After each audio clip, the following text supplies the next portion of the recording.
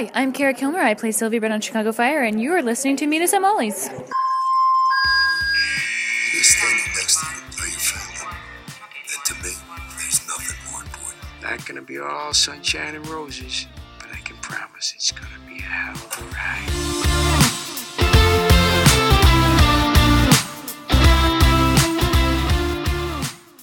Hey, Shinehards! Welcome to episode 283 of Meet Us at Molly's.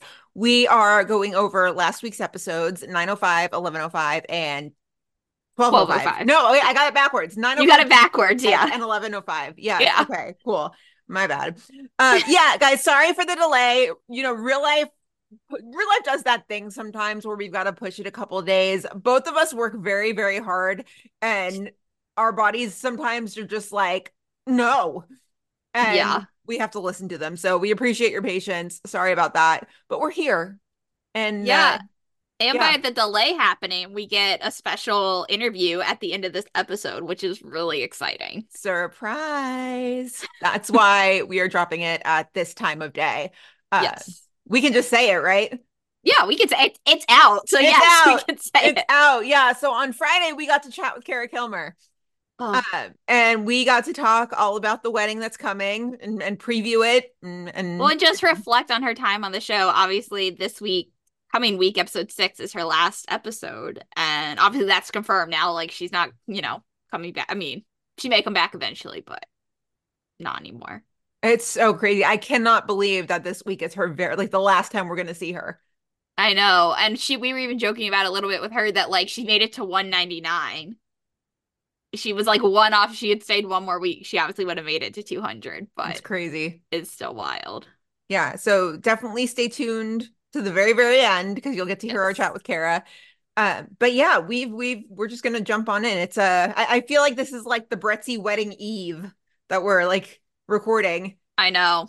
Crazy. I know. It's so crazy. So, okay, we're going to jump in. We've got a little bit of news, just a teeny bit. There was a TV Line article that dropped where basically they talked with Andy and Diane and just said, they kind of talk about Hannah and Dean and tease a new romance. So, Bryna, you're the Hannah Archer fan. I'm going to let you take this one. Go ahead. Yeah. So basically, obviously, it says Hannah and Dean, however, is another case. She's going to continue to be very close to Archer. That's still going to be going forward, Diane says, and their bond may not stay platonic. Friendships can turn into romantic relationships, Andy notes, adding, I think they both have feelings, but they're very sublimated.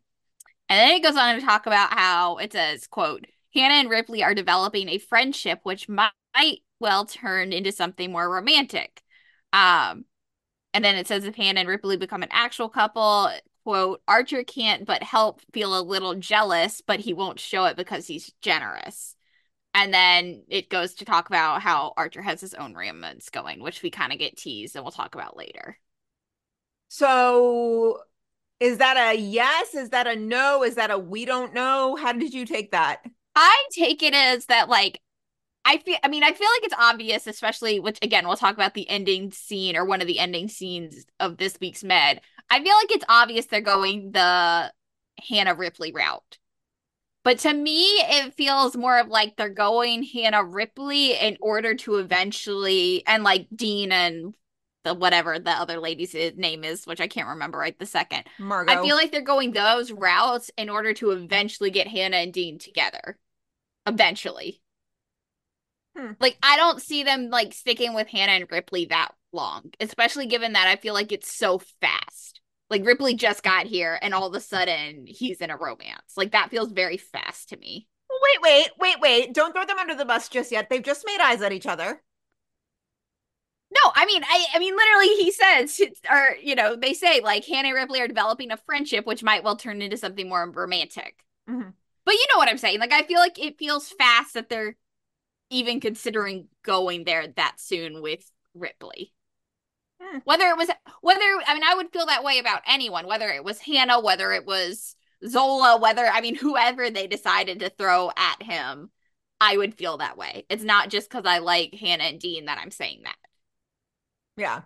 I just feel like sometimes when they introduce romantic interests so fast, it's like, okay, that's great. And yeah, maybe that'll end up being the end game, but like most of the times they don't end up lasting and they're more plot devices to get one of the other characters to somebody else.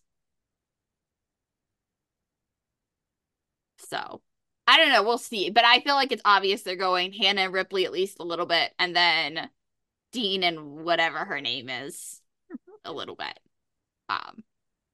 But I still this doesn't like deter me or anything. I don't feel like they're never gonna go there. Yeah, I got an I don't know vibe from this article. Like, What you mean, like I don't know, like they don't know what they're doing? Not that they don't know what they're doing, just that, you know, people are asking, are they going to get together? And Andy and Diane's answer kind of being, we don't know. We haven't decided yet. Right, that they haven't made up their minds on which way they're going to go yet, on like what they're going to do with them. Yep.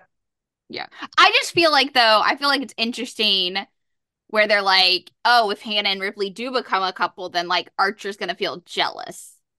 But obviously he's not going to show that to Hannah, but like that he would feel jealous. Like that to me feels like, okay, because they very could have easily not said that and like not made him jealous and just been like, no, Hannah and Dean are strictly friends. But by them throwing in that quote about, oh, well, he may be jealous, I feel like, I don't know. I feel like they're going to go there eventually, whether it's this season, next season. I do feel like they're going to go there. I really do. Yeah. It'll be interesting. We'll see. We'll see. So, yep. Yeah. And so the whole thing about he has his own romance going, we got a little hint of that last week. Very tiny tease. And like, honestly, if they hadn't said that quote, I wouldn't have even thought about her in that way. Yeah. Because it's like, they don't really like do that much with it this week. But like, because they said the quote, it's like, oh, okay, that's gonna be who it is. Yeah. So. Yep. We also got episode descriptions. I actually haven't seen these, so I'm reading these. These are for this week. So like we've seen the promos, but like still not the official, descriptions. Okay. So yeah, these are for the episodes that air in 2 days. So Med 906 is called I Told Myself That I Was Done With You. Maggie empathizes with a patient whose mother is afraid to consent to her son's risky surgery. Ripley treats someone from his past. Zola questions her instincts after her actions have unexpected consequences. Do you think Ripley's someone from his past is his mom? No, because we saw in the preview, I think it's a male friend. Oh, yeah. I haven't rewatched the previews and like they dropped that stuff about his mom, which we'll talk about, and I just found that very interesting. Mm-hmm. Yeah. I also felt the line about Zola could apply to like any episode for her. Yeah. Kind of like this week, I don't know. Yeah. Go ahead and take us through Fire. Fire 1206, Port in the Storm. Firehouse 51 welcomes back some familiar faces and says goodbye to Brett. Violet scrambles to decorate Brett's wedding venue. A call at the expo center takes a shocking turn. So are we supposed to treat this week like a mid-season finale? I don't know. I mean, I hope not, because I hope we don't take weeks off, but like maybe. I just feel like, well, one, I feel like the familiar faces are obviously Casey's coming back. And Severide is back. Yeah. Like I don't feel like we're getting someone else. Right. I mean, we've seen kind of in the pictures that like the Darden boys are there and Javi. Kylie's there, and like we've seen, some other people, but like I don't feel like we're getting some like major return or anything like that. Other than Casey and Severide, obviously. Right. The call at the expo center is interesting. Like, why is it so shocking? Like, what happens? Exactly. But I the way it's described, it kind of gives cliffhanger vibes, but I could be wrong. Do you think the expo, that call happens after the wedding or before the wedding? Because that determines everything. If it happens before the wedding, then it can't be that bad. Because everyone we've seen is at the wedding. That's true. Oh, unless I wonder if it has to do with what we're going to talk about in 2 seconds. Does something happen to that character and why that makes sense on, like... Oh! Shit. I mean, this is me, like, totally reaching. That is, that's a big reach. Well, plus, we'll get to what we're going to get to in 2 seconds, but, like, what episode are they on right now is my question. I'm trying to think about in terms of PD. I think people said they're on like in PD because a bunch of people were at it filming. I want to say I think PD's on 8 or 9. So I assume Fire's relatively close if PD's on 8 or 9. That Fire's on 8 or 9, give or take. Hmm. I don't know. I also feel like I said, if the expo center call comes before the wedding, then it can't be that bad. If they like have the wedding and then the expo center call is like the next shift after the wedding, then maybe that gives mid-season finale vibes. Have we done a deep dive on like who is in the promo photos and who's not in terms of like we know we've seen Miranda, we've seen Joe. Hold on. Yeah. To NBC. Yeah. Research time. Yeah, to NBC. I know, I'm doing the same thing. Hang on. Yeah, hold on a second. Let's find out. Live sleuthing on the podcast. There's Mouch in the background, so he's okay. All right, hold on. Let me find the promo photos. Violet, Zev, Bowden, all okay. All right, Mouch, yes. Violet. So we're missing Carver. Hold on. Where's that one of them that's like facing all the people? Oh, here's some faces. Oh no, Carver's at the wedding. Hold on. And then there's Herman. Yeah, Carver, Herman for sure. I see them. There was one where they had like all the people like they were facing all the people. Where's that photo? Is it this one? No, there was one in the reverse. Like, or was that the promo I'm thinking of? It might have been the promo, but I think everybody's accounted for at the wedding then. I think so, except for is new guy at is Gibson at the wedding. Would he have been at the but would he I feel have like been only at the because anyway? it's the fire, like because it's fire, like if I feel like he would have been. Now I'm about to see if I can find the promo. All right, hold on a second. Okay. Joe, Severide, Stella, Carver. I see Trudy, so I assume I can see Mouch eventually. Yeah, no, Mouch is in one of them. Yeah. So, okay, that's all I get from that angle. And then we saw Herman in a photo. Yeah, Herman's in. So I feel like most people, you don't see Ritter. And we haven't seen new guy. Gibson. Okay. So TBD. We will see. TBD. Oh my. Yeah. Oh boy. And then after that, we've got PD.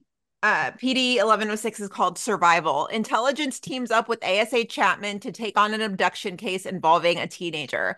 The case hits close to home for Voight, leading him to take a personal interest in finding justice for the victim. Chapman's back. She is back. Also, Voight, personal. I think Adam is the one missing this week. He's not in any of the promo photos. Ugh. Okay. Oh, I hate it. Yeah. I don't know. I mean, I'll be curious to see like why Voight, like what the personal interest is for Voight. Yeah. Why does it hit close to home? I don't know. Question. I'm trying to think about things that we know about Voight, but like I can't think of anything, off the top of my head.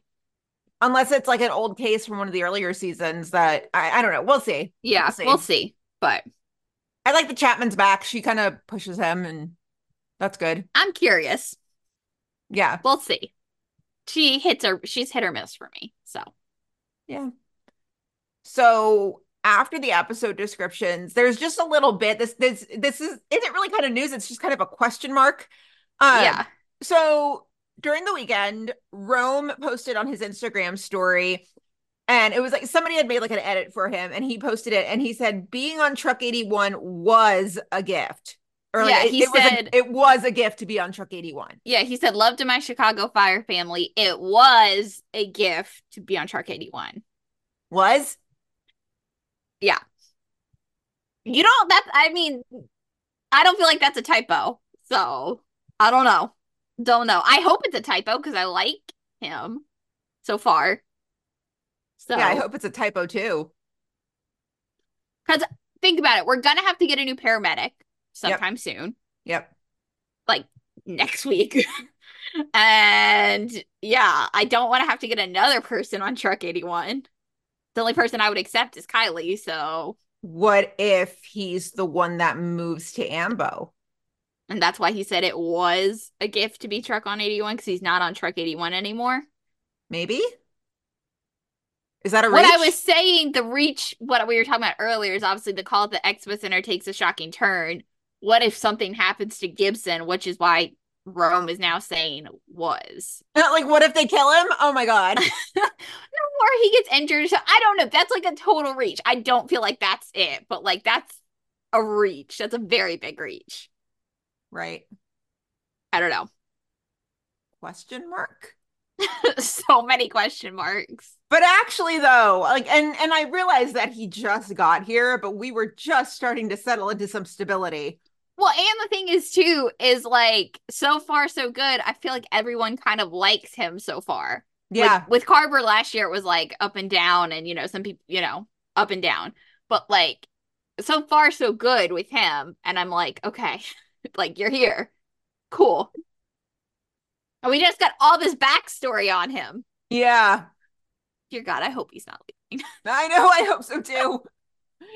It's been 5 episodes. And I hope that like next week or in 2 weeks even, like, we look back on this and we're like, ha ha ha, we were so naive to read into an Instagram story. Like, I hope that's the case. Haha, that was stupid of us. Haha, yeah. Joke's on us. Yeah. Yeah. In 2 weeks' time, I'm going to be posting this clip alongside the one that's going to cut over to us being like, fuck, we were right.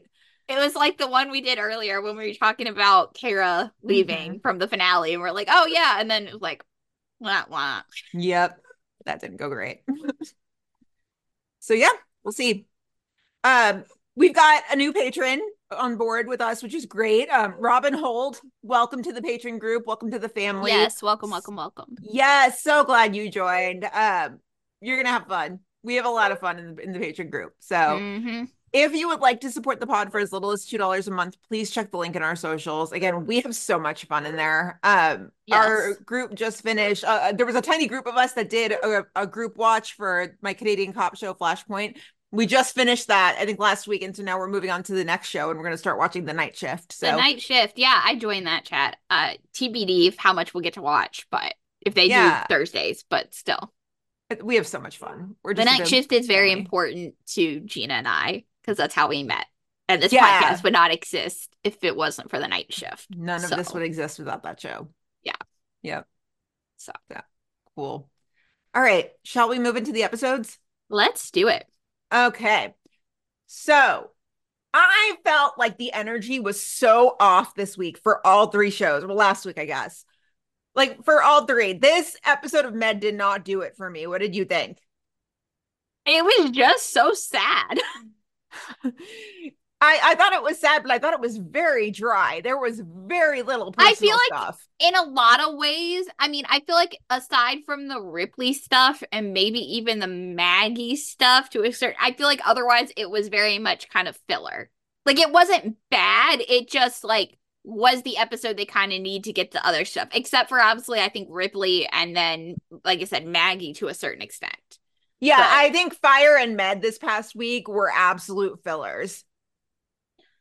Yeah, Fire to an extent, except for, again, I would say maybe like Gibson stuff. Obviously, we get a ton of backstory there, but like, which may not even matter in the long run. Dear God, again, I hope we're wrong. But yeah, I would say Med just felt a little fillery. It wasn't a bad episode by any means. It was just like, yeah, I would say maybe a little dry. But the Ripley stuff, man, that tore my heart out. I watched it again today, and I've cried like 3 times now at that episode because like it's done me in. Yeah, for sure. So we'll start with Zola because like 3 of them had the first scene, but Zola was one of them. So we'll start with her. So Zola's patient is a teenager with his heart rate like in the 140s. And that's like the only symptom. He's like, I feel fine. My heart's just freaking racing. Yeah. So they do the math, and that plus this pain on his right side, it's appendicitis. Like, that's more likely. Yeah. His appendix hasn't burst yet, but yeah. And then I I saw your tweet when we were at this point because we diagnosed the appendicitis like 10 minutes in. Yeah. I know my thought, I was like, well, he's gonna die. And Yeah. you tweeted pretty much the same thing. Yeah, I was like, that's not gonna hold. No. Like, it's gonna be way more than appendicitis. I was like, if only I was like, this poor kid, like it's too bad that we're diagnosing it this early and it's not just appendicitis. Yeah. Yeah. But we got lucky because it was just appendicitis. Right. And the appendicitis ended up being a catch for early, you know, for everything else early, very early. Yeah. Yeah, which was crazy. So so Crockett goes in, takes it out. One thing that got me when Kai like takes out the appendix, is that really how tiny the appendix is? I think so. It's so little. It's like minuscule. Something It's kind of little crazy can that like cause that much something trouble. so minuscule can like cause you so much pain Yeah, when it happens, right? that's crazy. Also, it took me forever to realize that that was Kai, and because I was like, "Oh, no interns this week," and then I was like, "Oh, never mind, just kidding. We did get Kai." But he's like barely there, and it was like in a surgery scene, so like he's in scrubs, and I was like, okay. There was a second there because, you know, Crockett was obviously like teaching him, like, this is what you do to take it out. They had Yeah. put so much emphasis on it that I thought for a second Kai was going to like pull out the wrong thing or something. Yeah. And then it was like totally benign, and it was like, okay. Just a little bitty appendix. That's Yeah. all. Totally went fine. Surgery, Yeah. okay. Yep. So they did end up finding appendiceal cancer, but only like a centimeter of it. And like appendiceal cancer is really rare, like super rare. I guess it makes sense that obviously if you can get cancer of like almost everything else, that like you could get cancer of your appendicitis or your appendix, but like literally never even thought about that. I didn't even know that was a thing. Yeah, and the only reason I've heard of it, there was that sportscaster on ESPN who died of it. Was it Stuart Scott? Was that his name? Yeah, but I didn't think, was it appendicitis cancer? Or It was appendiceal cancer, yeah. I didn't realize that. That's where it had started, and then I think it spread. Okay, maybe I was thinking, I was like, I thought it was like yeah. Oh yeah, it was its appendix. Yeah. So in terms of patients on Chicago Med, this kid is like the luckiest because the worst thing that happens to him is that he has a reaction to a med, and that's it. Yeah. Yeah. And it's like very easily they're able to like get the allergic reaction under control, and like they're like, okay. Yeah. Pretty much. So yeah, like Zola uses a med to wake him. He has an allergic reaction to that. Done, fixed, cool, whatever. So Zola goes Zola. She does some digging, and it turns out that he's not the only person this has happened to. This particular med, it's happened to, I think, like 10 times the amount of patients that the company reports that it happens to. It's crazy. So Zola does some digging, and she's just like, we need to pull this med because the company says it's 1 in 2,500 who react, and at med it's 1 in 200. Like, we need to fix that. Not that I thought her digging, like I thought that her going to Crockett and asking her to like him take it, you know, basically not stop using it. I thought that part was fine. But like if I had been Zola and I saw that he had an allergic reaction, and obviously I'm not a doctor, so maybe I don't know these things, but I would have been like, okay, yeah, this kid is just allergic to this. And obviously they didn't know he was allergic to this. I don't think I would have caused me to do more digging and like ultimately be like, no, the hospital should stop using this. I think most seasoned doctors wouldn't do that digging either, but Zola's kind of a renegade, and she's using it for good, if you ask me. Yeah. I just, like I said, I didn't have a problem with her asking Crockett to like go to the board and, you know, talk about it, discuss pulling it, but like I just thought about it when she started doing the digging. I was like, what is she looking at? He just had an allergic reaction. I was like, what does she do? Like, why is she digging that bad? She's going a level further than most doctors go. I mean, you see and hear it most of the time these days, is that when you go see a doctor, they brush you off and just say, oh, it's anxiety, or, oh, it's whatever. And she's going the extra mile. For sure. And I think she's doing it like, I think her asking Crockett, as Crockett is the board liaison, you know, representing all the doctors, I think her asking him was totally fine. Like, I don't think that's like crazy of her to do, you know, like Will and Natalie, you know, the people that she's compared to, I mean, they would have done, I don't know what even they would have done, but like they would not have just done that. Mm-hmm. So, yeah, I think Zola uses her voice in a very appropriate way. Same. I think it's good that she's fearless. I mean, I think she's going to learn that it can bite her in certain ways, but I hope that doesn't hamper her in the long run. Right, because like what she said, like what's the worst she can do? She goes to Crockett, she asks him, they discuss it, and it's either a yes or a no, but like what's the worst that's going to happen? She's not going to get fired just for suggesting that. Right. So. Yeah. Yeah, and so like we said, she takes it to Crockett, and I mean, shout out to Crockett for hearing her out and not dismissing her. Yeah. So I mean, I think he clearly recognizes too that like she's chaotic and you know she has an unorthodox way of doing things, but it's for the greater good. She's got a point. Right. So I like her for that. Yeah. Yeah. So Crockett does take it to the board. But the board does the board things, and they're like, we have to go about this bureaucratically, you know, we have to research it, blah blah blah. Zola's not really satisfied, and she's just like, well, let me talk to them. And so Crockett just has to stop her and be like, drop it, Zola, like that's not how things work here. And then we just kind of leave it at that. Yeah, and I feel like for one, I mean, in this specific case, it's not the most emergent, pressing issue. Like they do have the time to like research it and make their decision on what they want to do. But yeah, I don't know what Zola thought was going to happen, that they were going to take a vote right then and there and be like, yeah, okay, we're pulling it, we're done. Like, I mean, I think in her mind, everybody operates at the pace she does. Right. And she just has to learn that like Crockett said, that's not how things work. Mm-hmm. So yeah. But yeah, we just kind of leave it at that. It feels kind of unfinished, in my opinion. Yeah, I mean, I don't know what else would have really happened. I mean, the kid's fine. Like, you know, Zola kind of sees him out on his way out, and they're like, "Thank you so much," like blah blah blah. And yeah. I mean, I guess it's that she doesn't feel like her business is finished. Like she doesn't feel like she's done all she can do. Yeah, and I think obviously even the lesson in her whole storyline is that she learned that sometimes things are not going to go her way. And that doesn't mean she shouldn't keep fighting for it, but like she sometimes has to be more patient with change. Change isn't always going to happen overnight. Right. So. Right. I'm just really liking seeing her develop. I'm enjoying her. I'm very much enjoying her. I think she's a breath of fresh air to Med. I really do. Yeah, and so far her motives haven't been her motives haven't been similar to what Will or Natalie's were, where usually it was Will and Natalie just trying to one up each other. Yeah.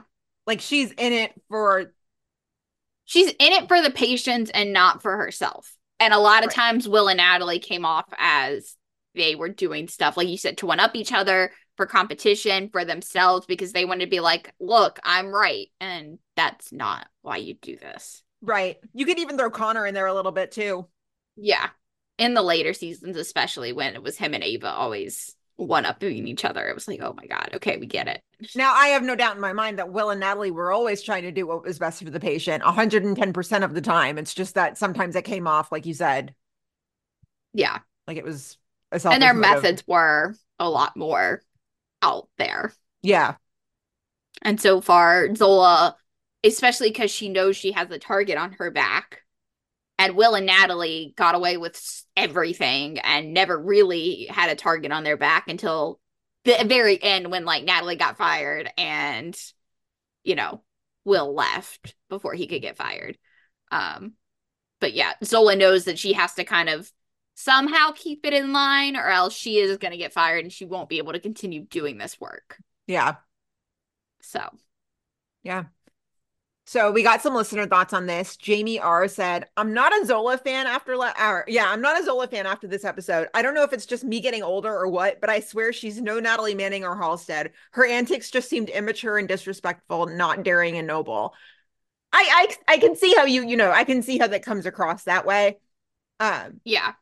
She's just, I kind of envision her like a puppy. She's young and she's just got a lot of energy and she just doesn't know how to channel it properly.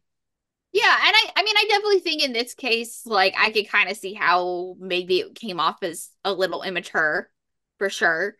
But she's definitely, in my mind, not like we just talked about, not Natalie and Halstead. And I mean, I liked Will, like I never had an issue, but I was not like a diehard Will Halstead stan, unlike my co-host over there.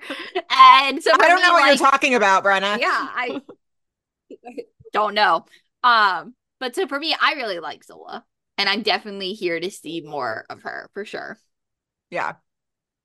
I'm with you on that one. Yeah. So then we move on to Ripley, and as Brenna said, this one was it was pretty gut-wrenching. I like joke, not joke, but like a lot of times I feel like I'm like, oh man, it almost like I was sobbing, and like I don't always sob, but this one, I actually mean it when I said I cried, and I cried when I rewatched it like on Thursday when we thought we may record, and then I rewatched it today, and I was like, why am I crying again? Like every time it's that end scene. I mean, I felt bad for the guy, but I think it was Ripley's sort of connection to it that really was I don't know what the whole thing was, but like it got me again. It got me every time. For sure. Oh. Yeah, go for it. So Ripley's, again, as we know, he runs to the hospital. So on his run in, there's this woman who's helping an old man in the hospital, and he just keeps saying, help Betty, help Betty. And then they get him in, and he clearly has some kind of like hypothermia too. And they wheel him into the ED, and he then starts shouting for like a Dr. Sorensen, whoever that is. We don't know. We just know Betty, and we know Dr. Sorensen. We don't even know who this guy's name is. And so Ripley starts examining him, and what he says, he's like, he's out of it. I don't really know what's going on. He's out of it. We find out that his name is Jimmy and that Betty is his sister. And she's apparently homesick, and he sees Dr. Sorensen at this hospital. That's all we get. And all they find is a phone number in his pocket. So the nurse, Nancy, she's like, okay, well, let me try calling it. That's all we know at this point. So Ripley asks Dr. Charles for his opinion. And it's like, these two play nice. Like, love to see that. We're here for that. And so Dr. Charles goes in, and because at first they're like, of course, maybe it's Alzheimer's, he has dementia, like he ran away, left a care facility, and that's why he's confused. Like, that's really where they're going. And Dr. Charles goes in, examines him, and they're just like, look, it's some kind of intellectual deficit, but they still kind of are leaning more towards like the Alzheimer's, dementia route. And then we're like literally like 15 minutes into the show, and somebody mentions, they're like, oh yeah, CPD, like we're going to go try to figure out who this Betty is. And it's like, okay, probably should have done that from the beginning, but shouldn't you have done that the minute he walked in the hospital? That was my first thought when he was talking about Betty. I was like, somebody should probably find out whether she's like an actual Betty or not. Well, and my first thought was like, okay, so they obviously don't find an ID. So he says the name is Jimmy, and that's obviously all you have to go off of. But then they find the phone number in his pocket, like on the sticky note. And I'm like, well, can't they just go trace that? Like figure out whose phone number it is and like where, like you should have started there, in my opinion. But yeah, what do I know? What do I know? So they get a head CT, and they're obviously waiting on CPD for more information. And so Nurse Nancy figures out kind of what happened to Dr. Sorensen. He was a doctor at Chicago Med, but he died 50 years ago. Hey. Like, didn't even stop practicing 50 years ago. He died 50 years ago. So it's like, okay. Mm-hmm. Cool. Yep. So then they look at this head CT, and it doesn't show any signs that he probably has Alzheimer's or dementia or anything like that. But they do find some like scarring at the front, and they figure out that he had a lobotomy. Holy shit. Yeah. And Ripley is rattled by this. He's watching like not the video that they did on Jimmy, but obviously like an explanation type video from like the old days of like lobotomies. And so they show, they're explaining this, and they're like, they used to ram an ice pick up your eyelid to sever the nerves in the like prefrontal cortex. This episode destroyed my Google search history, by the way. Yeah. Because I went digging too on after this one, because I mean, you've heard of lobotomies. It's just that I didn't realize that they were like how insane they were. Insane and archaic and cruel. Yeah. Yeah, but I can't even imagine. Like, I didn't get that far in Googling, but I mean, that doesn't even sound like a real science. It sounds like a total junk treatment. That and how did they even? What about them even made them think that it worked? Well, so what they end up, in the episode they talk about is how they used to do it on like what they call difficult patients. And I think part of why, because obviously Ripley's so rattled by this, but when he hears that part, I think he's so rattled by it because that ultimately, I mean, obviously, if he lived back then, it probably would have happened to him. Yeah. Given the little bit we know about, Ripley's history, what we learned from Dr. Charles, he was obviously probably quoted as a difficult kid, a difficult teenager, because that's what Jimmy was at the time. He was just a kid, essentially, a teenager. And I think Ripley realized it's like, holy shit, that also Jimmy could have been me if I was alive when Jimmy was alive, back in the day. Right. It's crazy.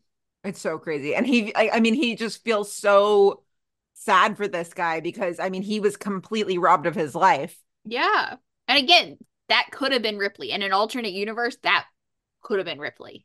I wonder if Ripley feels like, in a way, him being medicated to the extent that he was kind of like a lesser version of a lobotomy.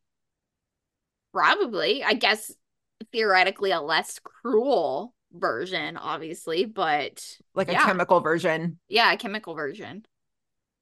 Yeah. So CPD finally shows up. I know that girl, she shows up a lot as like CPD we don't always see on PD, but what's her name? Rosato. Yeah. She was the one in the Burgess episode a couple weeks ago. Yes. I was like, she shows up a lot when you need like other people that aren't intelligent. She's like kind of one of the main PD people. So she shows up and she's explaining what they found out. And basically they find out that Betty died. And Jimmy was probably the reason he was like coming out and looking for someone is, maybe she fell or something or whatever. And so he went looking for her and then she ended up dying in the apartment or wherever they were. And she was his caretaker. So now Jimmy's all alone. And, so they end up calling social services and the woman comes to get him. And Ripley handles this beautifully. I mean, as best as, this is a really tough situation. Because he's like, Ripley, or he's like, Jimmy, you're going with this nice lady. And Jimmy's just like, well, is Betty going to be there? And he doesn't tell Jimmy that she died. He just says, no, she's not going to be there. And, he's sad about it. But Ripley gives him the picture that Rosato found in the apartment or house or wherever of the two of them. And he gives it to them. And Jimmy's like, I was cold and now I'm warm. And he's like, thanks, Ripley. And I lost it. I was crying. Like, honestly, I feel like I'm going to like start crying just talking about it. Like it's a heartbreaker. It tugged at my heartstrings. And like I said, I've cried now 3 times. And I like feel like I'm going to cry a 4th time just talking about that scene. Yeah. Oh. So then he goes, Dr. Charles sitting at the desk or whatever, and Ripley goes and talks to Dr. Charles, and we get this. It's a tough one, huh? I just keep wondering what his life might have been if, If they hadn't given up on him? Yeah. But I mean to ask you, were you ever able to reconnect with your mom? No. I heard she's been in and out of rehab, in and out of custody. Well, I'm sorry to hear that. And I'm also, I'm just so sorry if I turned out to be yet another person who made you feel abandoned in this life. I genuinely regret that, and I hope you'll accept my apology. So we get more Ripley backstory about, his mom and a little bit about that situation. And so I wonder if his mom was in and out of rehab, we don't know if his dad was present or not. Right. I wonder if she just kind of like dumped him at Chicago Med and was like, I can't handle him, you handle this. Right. Or if when she was having one of those episodes, when she was out of rehab and was like kind of on the verge of going back to rehab, she thought he did something to her when he probably really didn't. And she was like, okay, yeah, you've got to go here. I can't handle this, or something like that. Yeah. I also wonder if he became a doctor because of what happened to him. Probably. Hmm. I can't imagine that he did. I feel like that obviously had a huge impact on his life. Yeah, I feel like there's more to him that we need to learn. Right. We're getting little Curious. bits and bits, but there's still a lot more there. Yeah. Do you I'm also getting the vibe that, do you think he's forgiven Dr. Charles, or you think he's kind of in the process of it right now? I think he's in the process of it, and I think in this moment, I think Dr. Charles apologizing, I think that's probably going to go a long way. Mm-hmm. But no, I don't think he's totally forgiven him yet, but I think he's like baby steps. Like I think he's like in the process of it. I think it's a big difference between this episode and the season premiere. I mean, the season premiere, Dr. Charles tries to apologize, and Ripley's just like, you're full of it. Well, yeah, and I mean Ripley would like went around Dr. Charles, even though he needed to call in psych. He's like, nope, not going there. Yeah, I mean, well, he's got it for a doctor. He's got a certain degree of medical trauma. You can only imagine. Yeah. But I mean, the fact that he even just like was like, hey, Dr. Charles, can you give me your opinion on this in the beginning? I mean, without even Dr. Charles apologizing, like that's a huge step. Yeah. So I think he's getting there. I just don't think we're there yet. But it's progress. Definitely progress. That's got to be really hard to have not seen somebody for like 20 years and all of a sudden have them thrust back into your life. Yeah, and you've got to work with them. For sure. And that person caused you a lot of harm, a lot of trauma, not even maybe intentionally, but they did. And that's what he marks Dr. Charles as like relating to that time in his life. You could argue that Dr. Charles is a walking trigger for him. Yeah. And I mean, again, we don't know exactly what happened. We've gotten bits and pieces, but we don't know the full details. But yes, theoretically, yes. Yeah. So. Interesting. Yeah. And then it ends with he and Hannah have this moment in the doctor's lounge where like he's decided he's working another shift, basically it's second shift straight on. And so is Hannah. And so they're laying on the bunk beds and it's not really like, they don't really talk about anything like super important, but it does end like the camera pans to Hannah on the bottom shift and she kind of has this like smiley look on her face. So a slight moment. Teeny. Yep. We did have listener thoughts. Jamie R said, thank God for Luke Mitchell. I was really worried about how it was going to turn out after Nick Gelfus left, but he seriously brought new life to the show, and it feels like it's got another chance, and it's not on the downward spiral that it felt like it was headed towards. He single-handedly kept Blindspot on as long as he was. I got to where I didn't even care about the storylines. I only wanted to see what Roman was doing. Yes, his name on it was Roman. If I remember correctly, he was Jamie Alexander's brother on that show. I've only seen a handful of episodes. I keep getting Blindspot and what was the one that Priyanka Chopra was on? Quantico?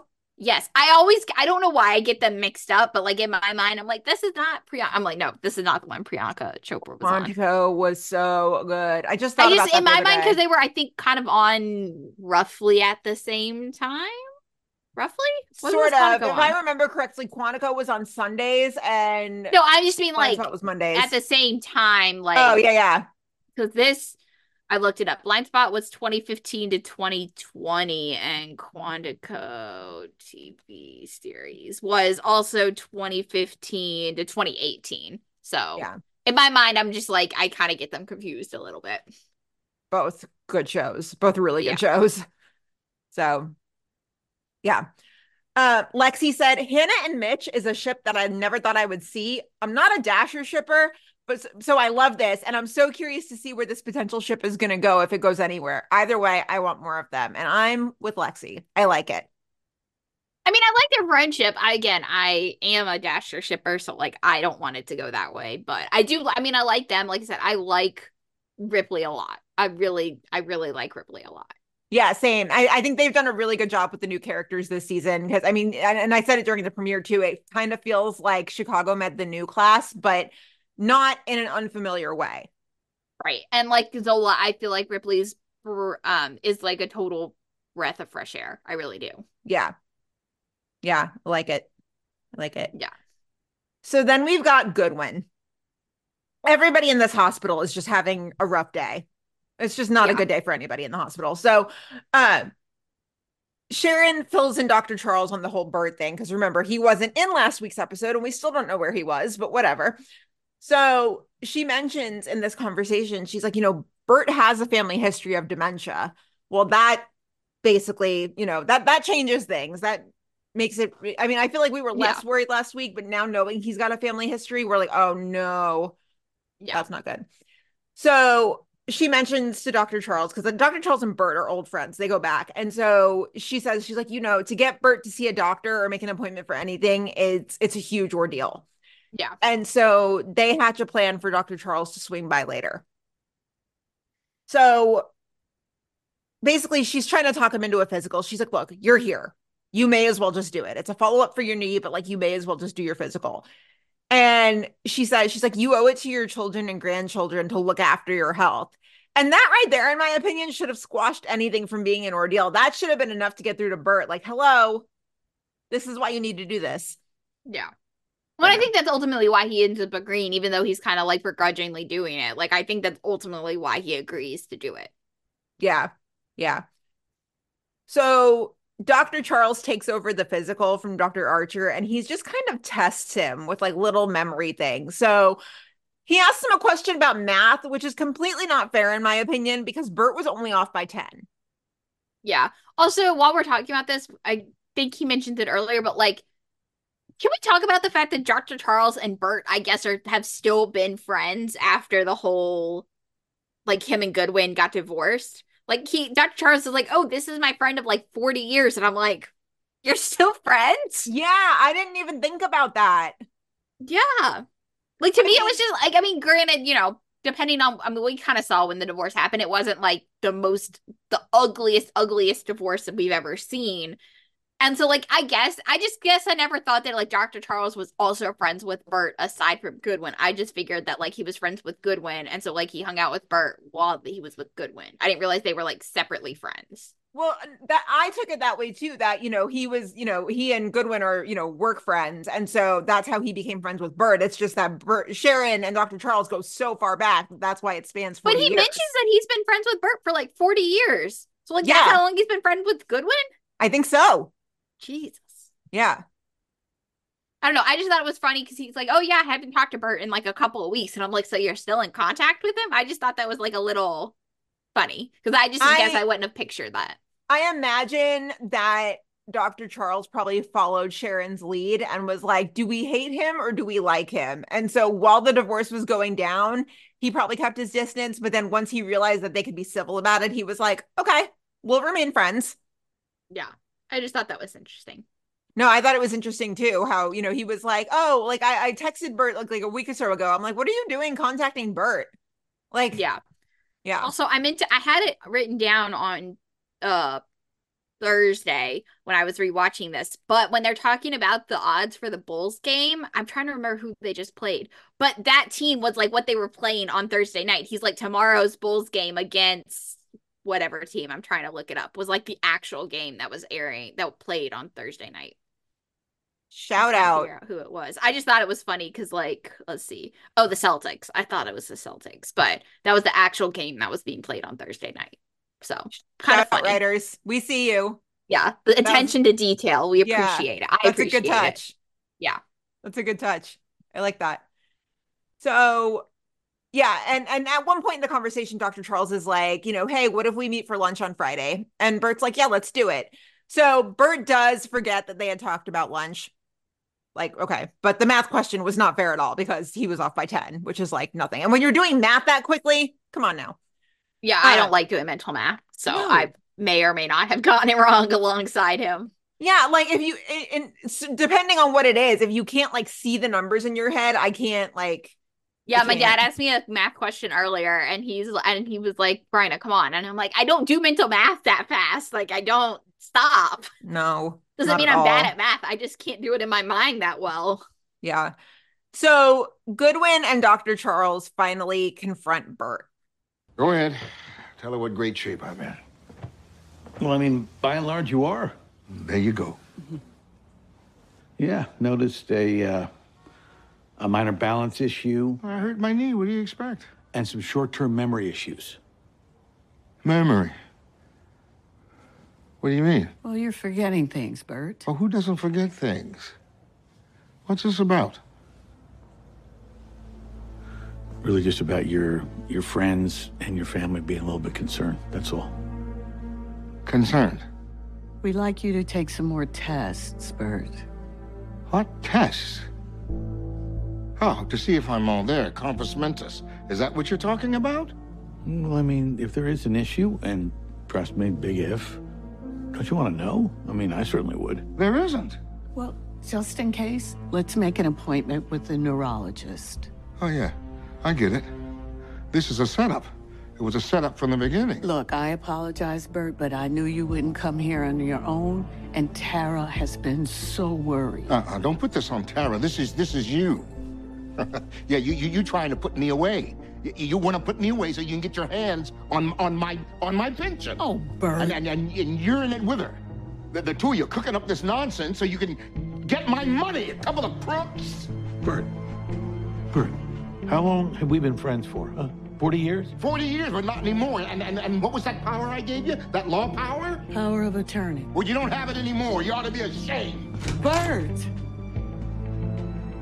Yeah, it didn't go great. I will say that I don't like how Goodwin and Dr. Charles played him, if that makes sense.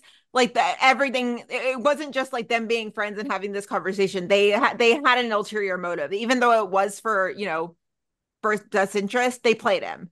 Yeah, no, for sure. And I also think as someone who's had family members with like Alzheimer's, and I think that it's very common in the beginning when you kind of start having the symptoms and someone finally says to you like, hey, like, I think we should go, get this looked at. Like, this isn't just kind of common memory forgetting. Mm-hmm. I think it's usually like very much not taken very well a lot of times. Yeah. So I feel like Bert's reaction is totally normal, but yeah, I don't think the way they went about it, even though it comes from a place of caring, I think was not cool.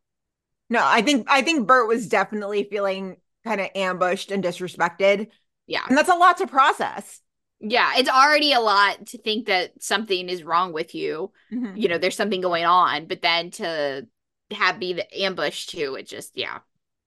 Yeah, it was a recipe for disaster. And yeah, so he's kind of hurt, which makes all the sense in the world. And the other thing too is that, it's one thing to think that there's something wrong, but when you hear other people say it, that's a whole other thing.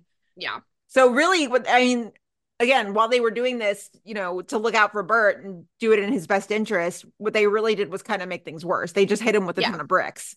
For sure. Yeah. So it ends with Bert agreeing to get tested, but, and he's pretty upset. He basically waits for Sharon outside the house. And he says that the only reason he's going to do it is just to get her off his back. Yeah. He's upset. Like, do you think this story is going to end good? Like, even if it takes till the end of the season, do you think it's going to end good?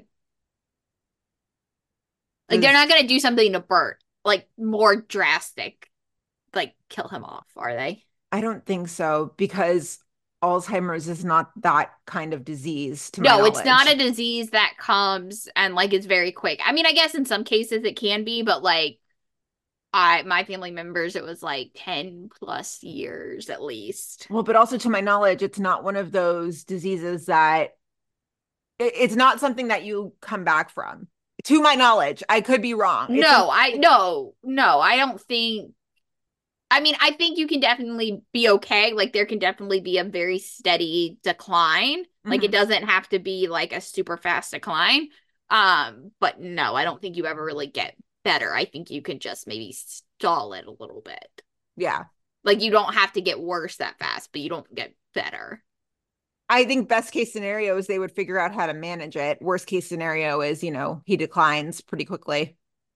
Yeah. Don't know. Yeah. I feel bad for Sharon.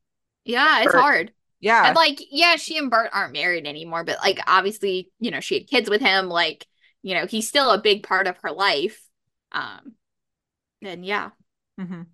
it's hard. It's really hard to have a family member that has it's really hard. I can imagine. I can only Yeah. imagine. Crazy. Yeah. And then we have Hannah. Yeah. This was one of those busy episodes where they had so many storylines going on that it was just like a little bit here, a little bit here, a little bit Well, here. that's what I'm saying. This one, like, Hannah, you really honestly could have not done without it, because I mean, I like this storyline, but it was like very much a filler storyline. Like, they needed a little extra time, and I don't know if I'd call it filler, though. The topic was pretty heavy. no, that's what I'm saying. But like, there's nothing that happens to Hannah specifically in this episode that like moves her story forward. Yeah.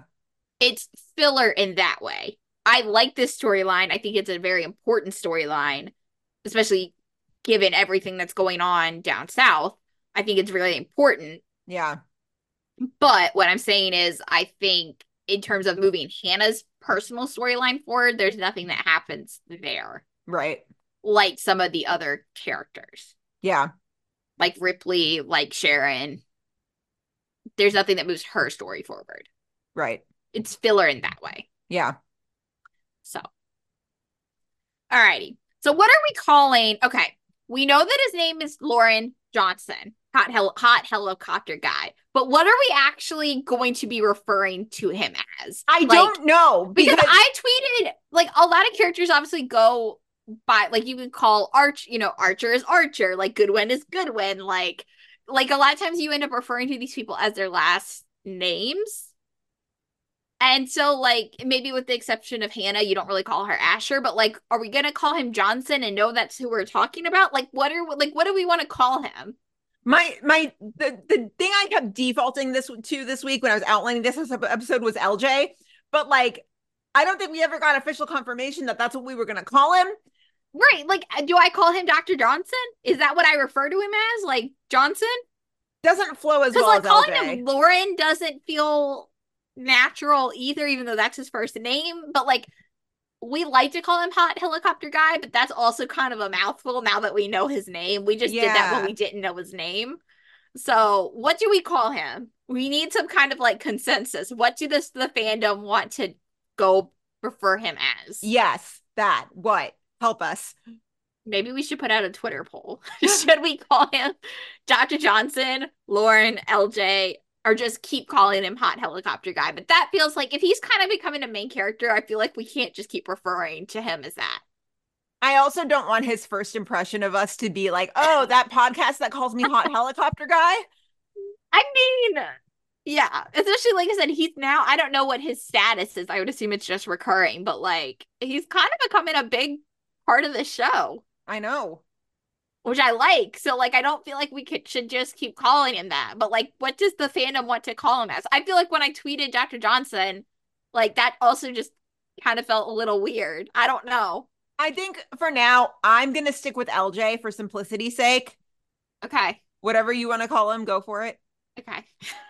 I don't know. It doesn't if the fandom has ideas and they want to email them to us, like what they're in their minds referring to him as, let us know. Yes. Maggie's boyfriend is also acceptable. Eventually. Maggie's crush. Yeah. Yeah. There's definitely some vibes there. We'll get there, but I'm obsessed. Yeah. We'll get there. Yeah. We'll get there. Okay. So LJ, Lauren, Hot Helicopter Guy, whatever his name is. He brings in this woman who's in septic shock.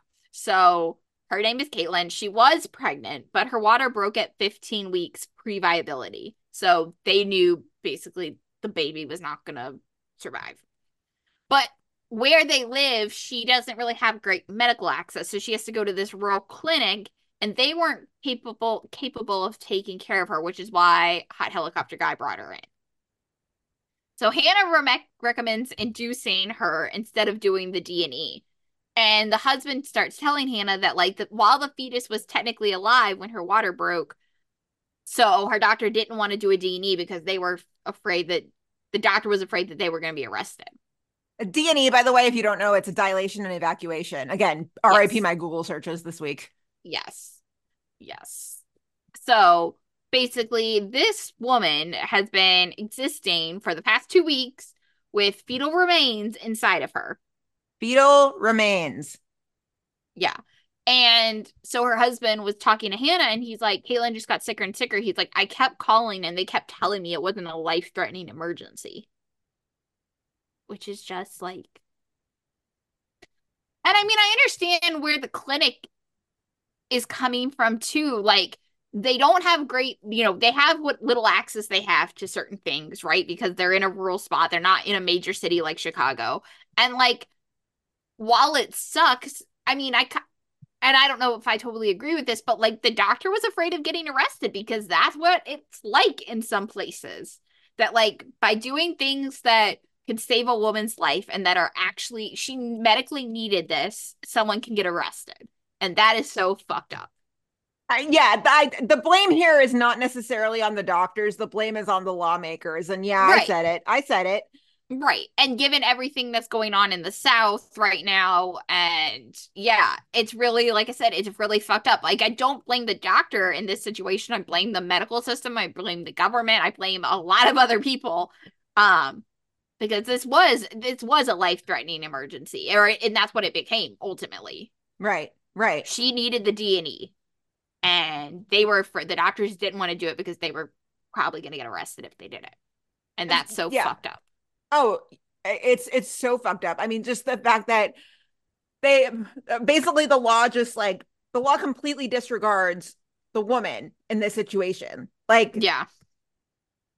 They completely disregards her. They don't care that, they're like, we don't care that you're carrying fetal remains inside you. Like, suck it up, deal with it. Yeah. But you can't do anything about it. Like, suck it up. And then the fact that she kept getting sicker and they were like, no, it's not a life-threatening emergency. She's septic. Her blood is toxic. Yeah. And they just don't care. This poor woman is going through absolute hell. And the government is like, you're not important anymore. The baby's the most important thing. Yeah. It's frightening what's happening to women's health care in this country right now. It's so terrifying. It's really frightening.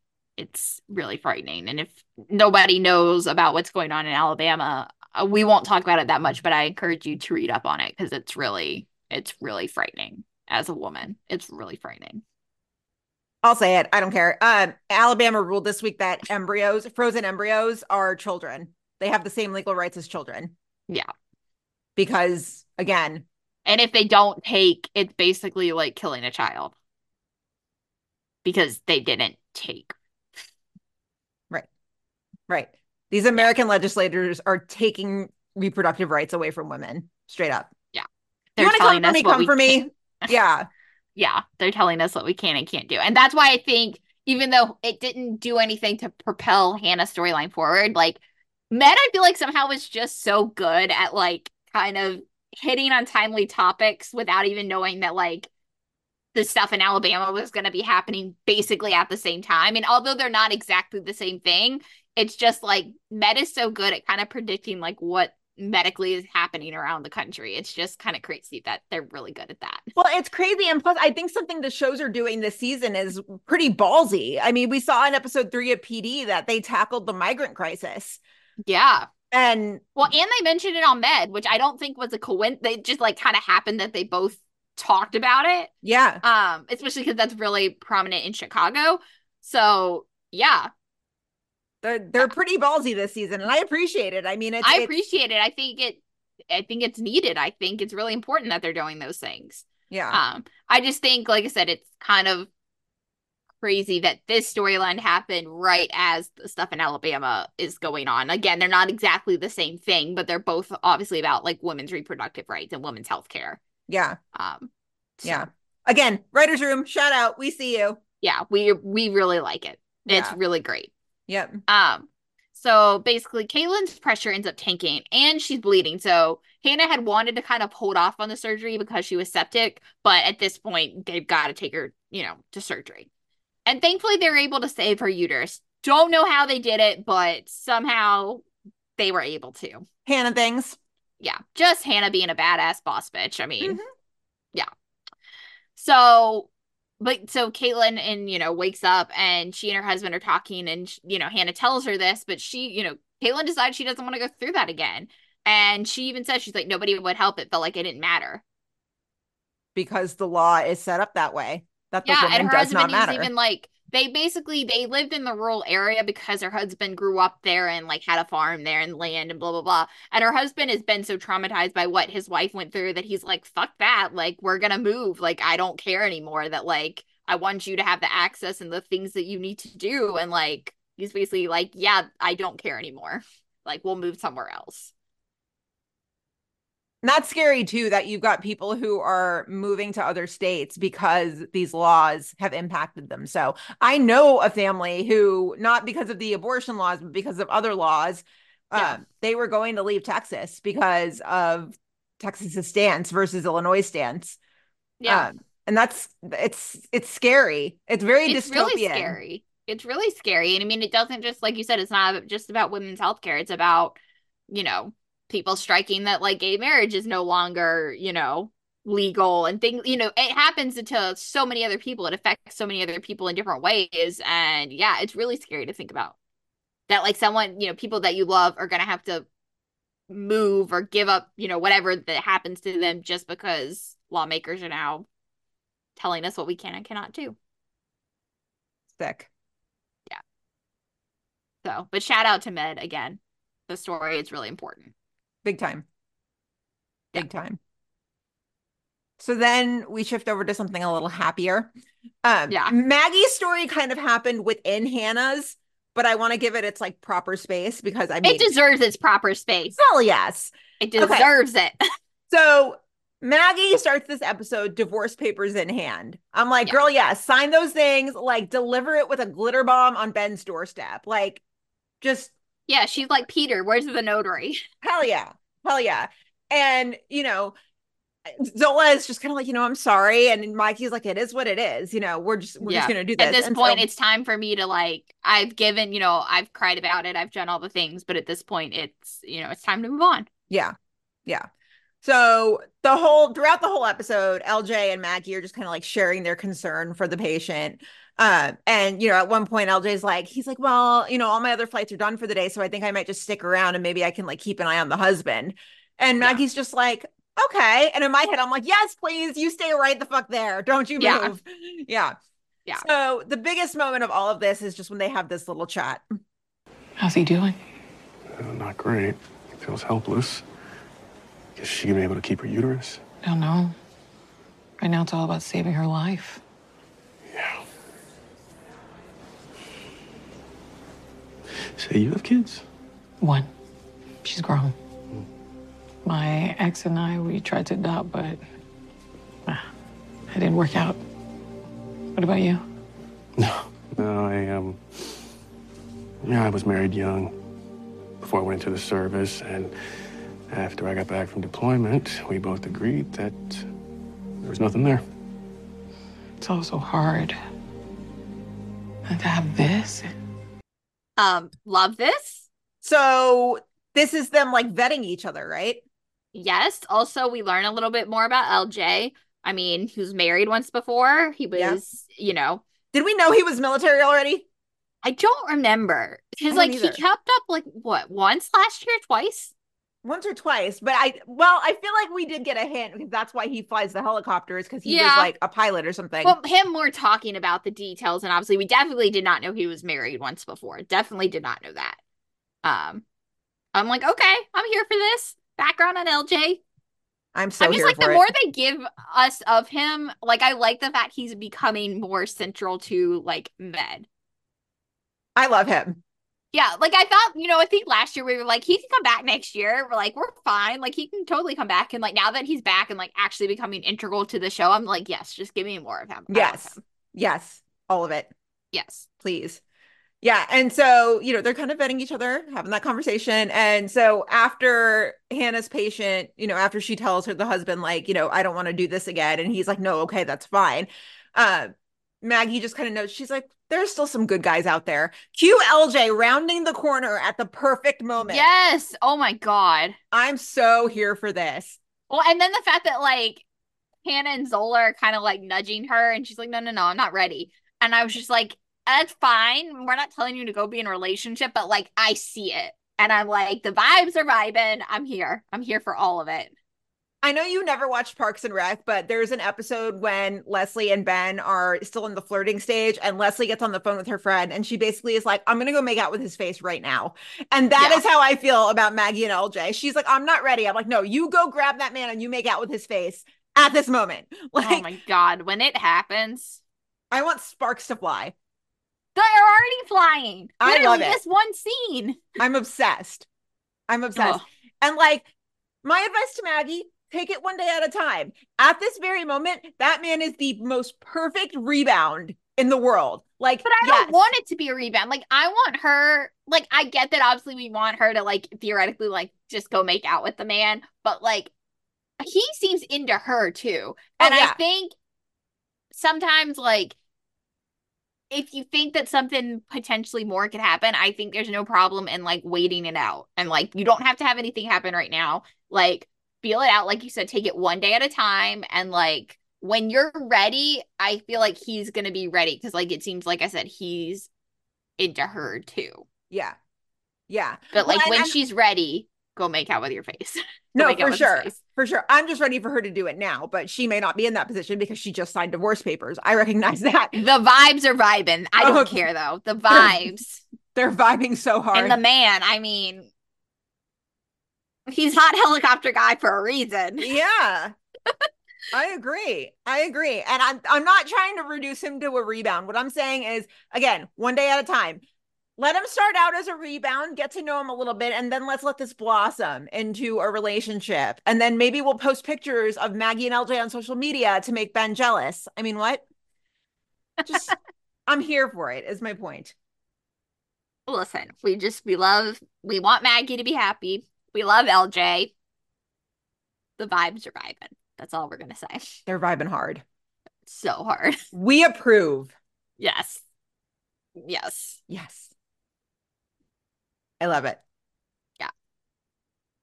All right.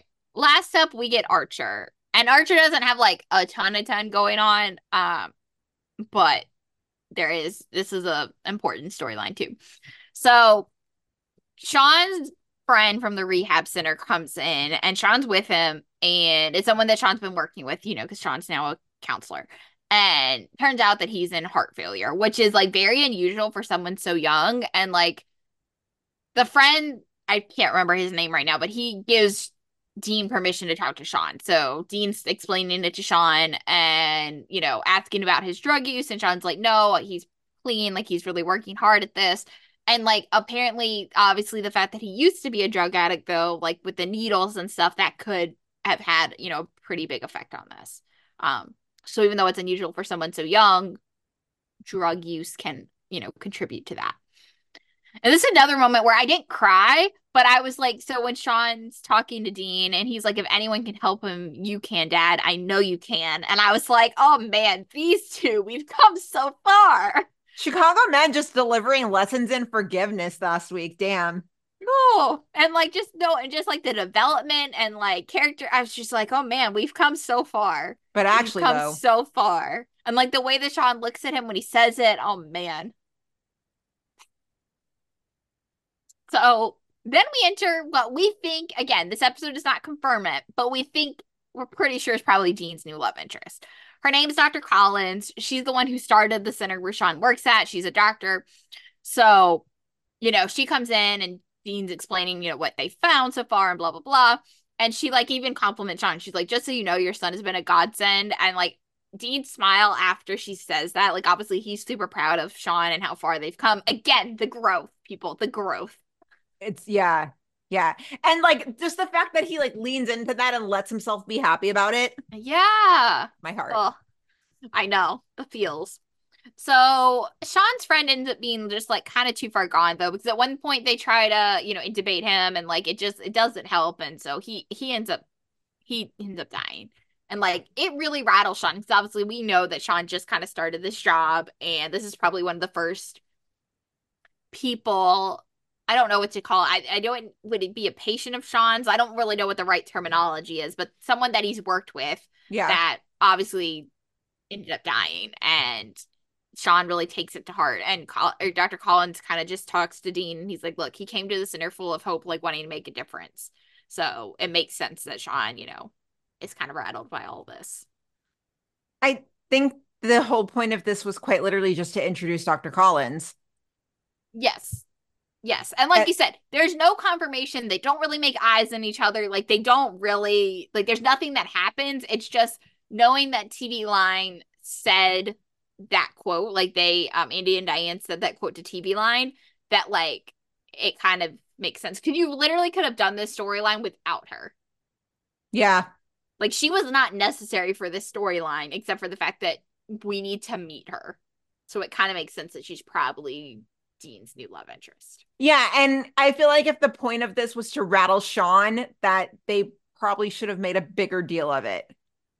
Yeah. I will say, I like that Sean keeps coming back. I was a little afraid that once the kidney transplant storyline ended, that we really weren't going to see that much of Sean again. It was just going to be like Hannah and Dean talking, and like Hannah be like, oh, how's Sean? And Dean be like, yeah, he's great. And I thought that. So I'm kind of glad that we get to see him in different ways. I really like that. I'm with you on that one. I love Sean. And I love the actor who plays him. I'm a Sean fan for sure. Yeah. So, but yeah, that's Med. Yeah, like you said, it only really moved forward, 2 character storylines? Yeah, Maggie, Goodwin a little bit, Maggie a little bit, but like Ripley. Yeah. Yeah. But not a bad episode. Again, Med's just doing good things. I mean, we love Med. Like really, like yeah. It's the safe show still. We love Med. Minus breaking my heart in the season finale last year, but that's beside the point. But yes, no, we love Med. We love Med. And I mean, I think it's a hallmark of, how good the show is right now, is that even in the supporting characters, even in the more minor characters, we love them and we're interested and we care about them. Yeah, and I think it's I think it shows too that like obviously we were not Med fans in the beginning. This podcast well documents that like we didn't really care for Med in the beginning. But I think it also proves sometimes that like why shows need more than one season, they need more than 2 seasons. Like sometimes it just takes some time to get the right footing. Sometimes the characters aren't working. So like it just sometimes takes time. And Med took its time, but like when we got there, it was good. It's been good for the last couple of seasons. Med's kind of a late bloomer in that aspect. I feel like most TV shows that come along hit their strides in like seasons 4, seasons 5. Med's hitting its stride later in the game. 7, it 8, was like 9. 7, 8, 9. That's what I was gonna say. 7, 8, 9 for me have been like the best seasons. I agree. Yep. So shifting over into Fire. Again, this one felt kind of filler for me too. With some people, obviously the Brett stuff, they had to like send, get Brett towards next week. They gave us a lot of, Gibson backstory, but again, we don't know. That's a little TBD right now. So, But yeah, I mean, like the Cruz stuff, the Herman and Ritter, which I enjoy, like, especially the Ritter or the Herman stuff. Like, I thought that was funny, but like, again, it was not the most important episode this season. No, and the Brett and Violet storyline of this, I feel like the most important parts of the most important part of this was the end. I feel like I would have liked this story a lot more if it hadn't happened the week before she's leaving, because we all knew this one was going to resolve itself. Right. And like she was going to get the recommendation for Portland. Like we all knew that. Yeah. And I wonder though, the only thing I wonder is obviously, which we can talk about when we get there, but like if the Violet talking to the new ambulance chief, the way she did it, like if that's going to be more tension as we go on, but that's still up in the air too. Right. So yeah. So we start with Brett and Violet, and basically Stella and Violet and Brett are like super hungover because they had Brett's bachelorette party and we did not see any of it. Yeah. Rude. Very rude. At least we got to see, like, even though Stella didn't have like a bachelorette on, night out. Like, at least we got to see the tiny bit of when they threw her in the, fire department. Yes. At least we got to see that. This, we just hear that it was wild. Apparently there was pole dancing. Yeah. Stella said at some point she had like whiskey blackjack or something, which I don't even know what that means, but like if whiskey's involved, I'm sure. Also, like, crazy. who else do you think? Was it just the three of them? No. I imagine Chloe was probably there. Yes, that we just never see about, but yes. No, I know. Kylie was probably there. Yeah, Kylie's 21. She can come now to these things. Cindy might have dropped by for a little bit. She might have dropped by if they like went to dinner first. She probably was there. I don't think Cindy went like out on the town with them, but who knows? But if they got as crazy as they're saying they are, I think Trudy was there and Trudy committed. Oh, yes. But then like, so then do we go so far, like, do Burgess and Upton go? Like, in our mind, like, are the like, does everyone, like, we don't see the crossovers really that much anymore, unfortunately, but like, I'm trying to think, because like the med people, I think, with the exception of like Maggie, like the girls are too new. Like, I don't know if they're that close to Brett, but like Burgess has been around since Brett's been here, I definitely want to imagine that Burgess went. Yeah. I would love that. Yeah. Yeah, I'm going to imagine in the white space in my head, Burgess and Upton went. Yeah. Don't know about any of the med people just because I think they're a little too new. Yeah. So. I love that. Yeah. Oh. Can this be one of those things where we like call upon our listeners to write the fanfics about what happened at Sylvie's bachelorette party? I feel like if I dig, and I haven't read Brettsy fanfic in a long time, but I feel like if I dig, there's probably already some there. Maybe not based off what they mentioned in this episode yet, but I feel like there are already imaginings of like what Brett's bachelorette looked like. If there is Brettsy bachelorette party fanfic out there, can you please send it to us, like in droves? Yeah, we need it. We need it because we did not get to see this bachelorette party, and I feel robbed personally. Right. And obviously, because like Casey's not technically on the, Jesse's not on the show right now. We don't get any bachelor party either. Yeah. Like, I mean, granted, we're gonna get a cigar chat next week, which I need. Yeah. Because they had kind of a version of that when Severide got married. Only right that we get a version of that when Casey gets married. But like, still, I imagine that like Sev came back and he's like, okay, great, I'm back in time. Casey just got to town. We're gonna do something, and yeah. I really hope it's not the last cigar chat we ever get. I am worried about that. It's like all the feels. It really is, though. I mean, I want to hope that like, given obviously that like this is a good exit, nobody's dying or anything like that, like nothing's happening that like we know of. Yeah, I don't think Bretsy's dying. Like, I don't think they're dying. I think they get to don't forget about the Expo Center and the shocking turn. Yeah, okay, but we know they get married, so like it's fine. But like, I think given the fact that it's 99.9% chance that it's a good exit, I think that like I hope that one day they'll come back.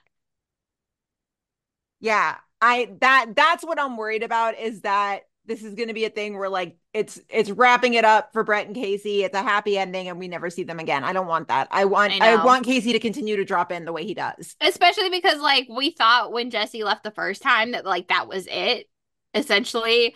And then like when he came back for Stellaride's wedding, it was like, okay, that's it. And then he came back twice last year and now he's back again. And so like I like seeing him pop up. Like, I don't need them on the show, as much as I love them both. Like, I don't necessarily need them on the show the whole time, but like, if they could come back even in like a season and a half from now, 2 seasons from now, whatever, like that would be really nice. Yeah, I would love that. Yeah.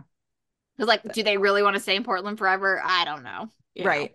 Casey's a Chicago guy, so yeah. We'll see. So Brett mentions, while they're having this conversation, Brett just mentions that she had an interview with Portland FD before work. And, she just mentioned, she's like, Matt and I need a bigger house for the kids. Yeah. Domestic breasty. Oh my God. Love it. Yeah. And then she says, honestly, I can't imagine life without this work. And so she confirms with Tony that they're on for a walkthrough of the aquarium after shift. And Violet is just like, she can't believe that Tony, of all people, had this power. And she just says, she's like, maybe we're all just pawns in Tony's secret life where he yields a massive amount of power. I even tweeted, I was like, I would watch that spinoff. I would watch a Tony's Secret Life spinoff. I would watch that. Yeah, Tony's Secret Life. That's just what it's called. Yeah. I I kind messed of up. imagine, the episode of Ted Lasso that just focused on Coach Beard and how just Yeah. batshit crazy it is. That's what I was thinking of when Violet said that. I was like, that's kind of what I imagined Tony's life to be like. I could see it. Right? I could see it. It makes sense. Yeah, for sure. For sure. So 61 and 81, they get called to a school where basically there's a cardiac arrest, pretty much. This kid on the basketball team collapsed. And so they do everything that they're supposed to do. They cut off his jersey, they hook him up to the monitor, and basically Brett goes to shock him and the defib won't fire. Yep. And so, she tries it a couple times and it won't work. So what ends up happening is that they have to use the school's AED, but in going to get it, there's a delay in care. I mean, he's probably delayed by like 3 or 4 minutes, which in the case of a cardiac arrest can be like the difference between, not life and death, neurological damage and not, Yeah. So the school AED works. And so they get him back, they take him to Lakeshore. And basically the whole gist of this storyline is that, they're basically trying to prove that the machine malfunctioned. Right. Because they're saying every test worked, everything went properly, they have it tested, and everybody's just kind of like, well, this is probably user error. But if it's user error, that basically means Brett's ass is on the line. Yeah. And so Bowden tells Brett, like, look, this kid is still unresponsive and there may be like neurological damage. We just don't know. But again, if this is user error, it's your ass on the line. Right. 'Cause she's PIC. Right. And so they send off the device to get checked. And while that happens, the new paramedic chief drops by, Chief Robinson. And like, I don't like her so far. No. I don't like her. She's nothing like our past paramedic chief. No. Yeah. So she comes to the firehouse, and I don't know why, but like Chief Robinson is just like choosing violence right off the bat. Like she comes at Brett pretty much with the assumption that like you fucked up. She's like, I'm coming to get clarity. And then like as she's like, asking the question, she's like, oh yeah, by the way, if this is user error, I'm not gonna recommend you. We just met you. Calm down. Yeah. And that's why Violet yells a little bit, and she's like, yeah. I love feisty Violet, and I know.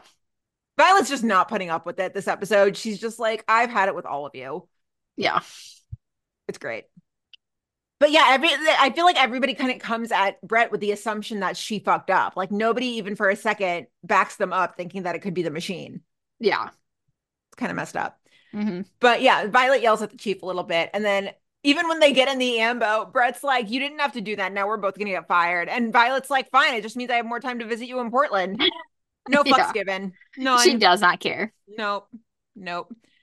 So yeah, the tech comes back with the report. The machine is fine, all of that stuff. But they go check on the kid on their way out of Lakeshore. He's not out of the woods yet, but they're hopeful. And like the whole team is there waiting, as is the kid from the other team who collided with him. But more about that later. Yeah. So Violet later, she sees Mouch rubbing a whole bunch of menthol on his arms, and she has a little bit of a hunch. Our little science queen, Violet. I know, love it. I love her. And even before she realizes it with menthol, she's like, I called this professor at this university who like specializes in electrical anomalies. Like, Violet, yes, ma'am. Love it. Yeah. So Violet's like, wait a second, like, let's try this experiment because I think this might have something to do with why the defib malfunctioned. And it turns out it had nothing to do with the menthol. What happened was that the defib pads, when they got shipped to them, they got shipped in the middle of the summer, and the extreme heat like evaporated the gel that makes the connection between the pads and the patient. Right. So basically they were super defective, and there's like a whole bunch more out there that they like now need to figure out where they are and stop them. Yeah. From circulating. Yeah. And I just love how like the minute they make the connection, Violet's like, and now let's go see Chief Robinson. Let's go yell at her some more. Yeah. Great. Yeah. So they go and they present it to her, and yeah, she's just like, well, crap, like we've got to intercept this. The chief, basically, she's like, we've got to make sure that we get all the other boxes that are out there that might be defective. And even while that's happening, Violet's like, and Sylvie's promotion. What about that? Yeah. Well, that's what I'm saying is like, I wonder, we were talking about just 2 seconds ago, like why really the Chief Robinson stuff, but like, I wonder if that's going to come back to Violet. Like, are Violet and Chief Robinson going to butt heads more like as the season goes on?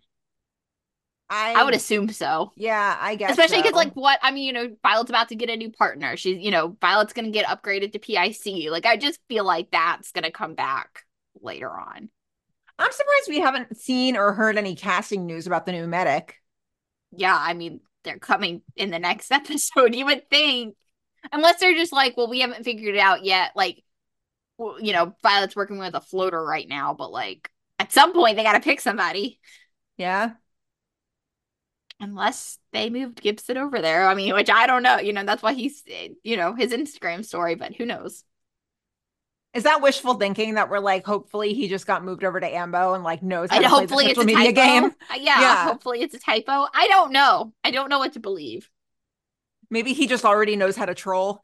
Because otherwise, that would be up there with like the weirdest exits, up there with Adrian, Stevie, and then Adrian. Yeah. And then Mackie. Because like they both were like new characters, were around for like just a few episodes and then pieced. And like Adrian and Mackie, same person. Yeah. But Guy Lockard too, which I mean, he made it a No, whole but he season, made a but whole still. season. That one's not as weird. I mean, still weird, but like, I mean, Adrian made it not that many episodes, like 6, 7. I mean, kind of like Rome if he really truly leaves. I mean, Stevie, I think, made it like more than half a season, but still weird. Yeah. Yeah. Still weird. Yeah. So we'll see. But anyway. Yeah. Yeah. So Chief Robinson is like, look, like, I'm glad you're loyal to your partner, but like, watch it.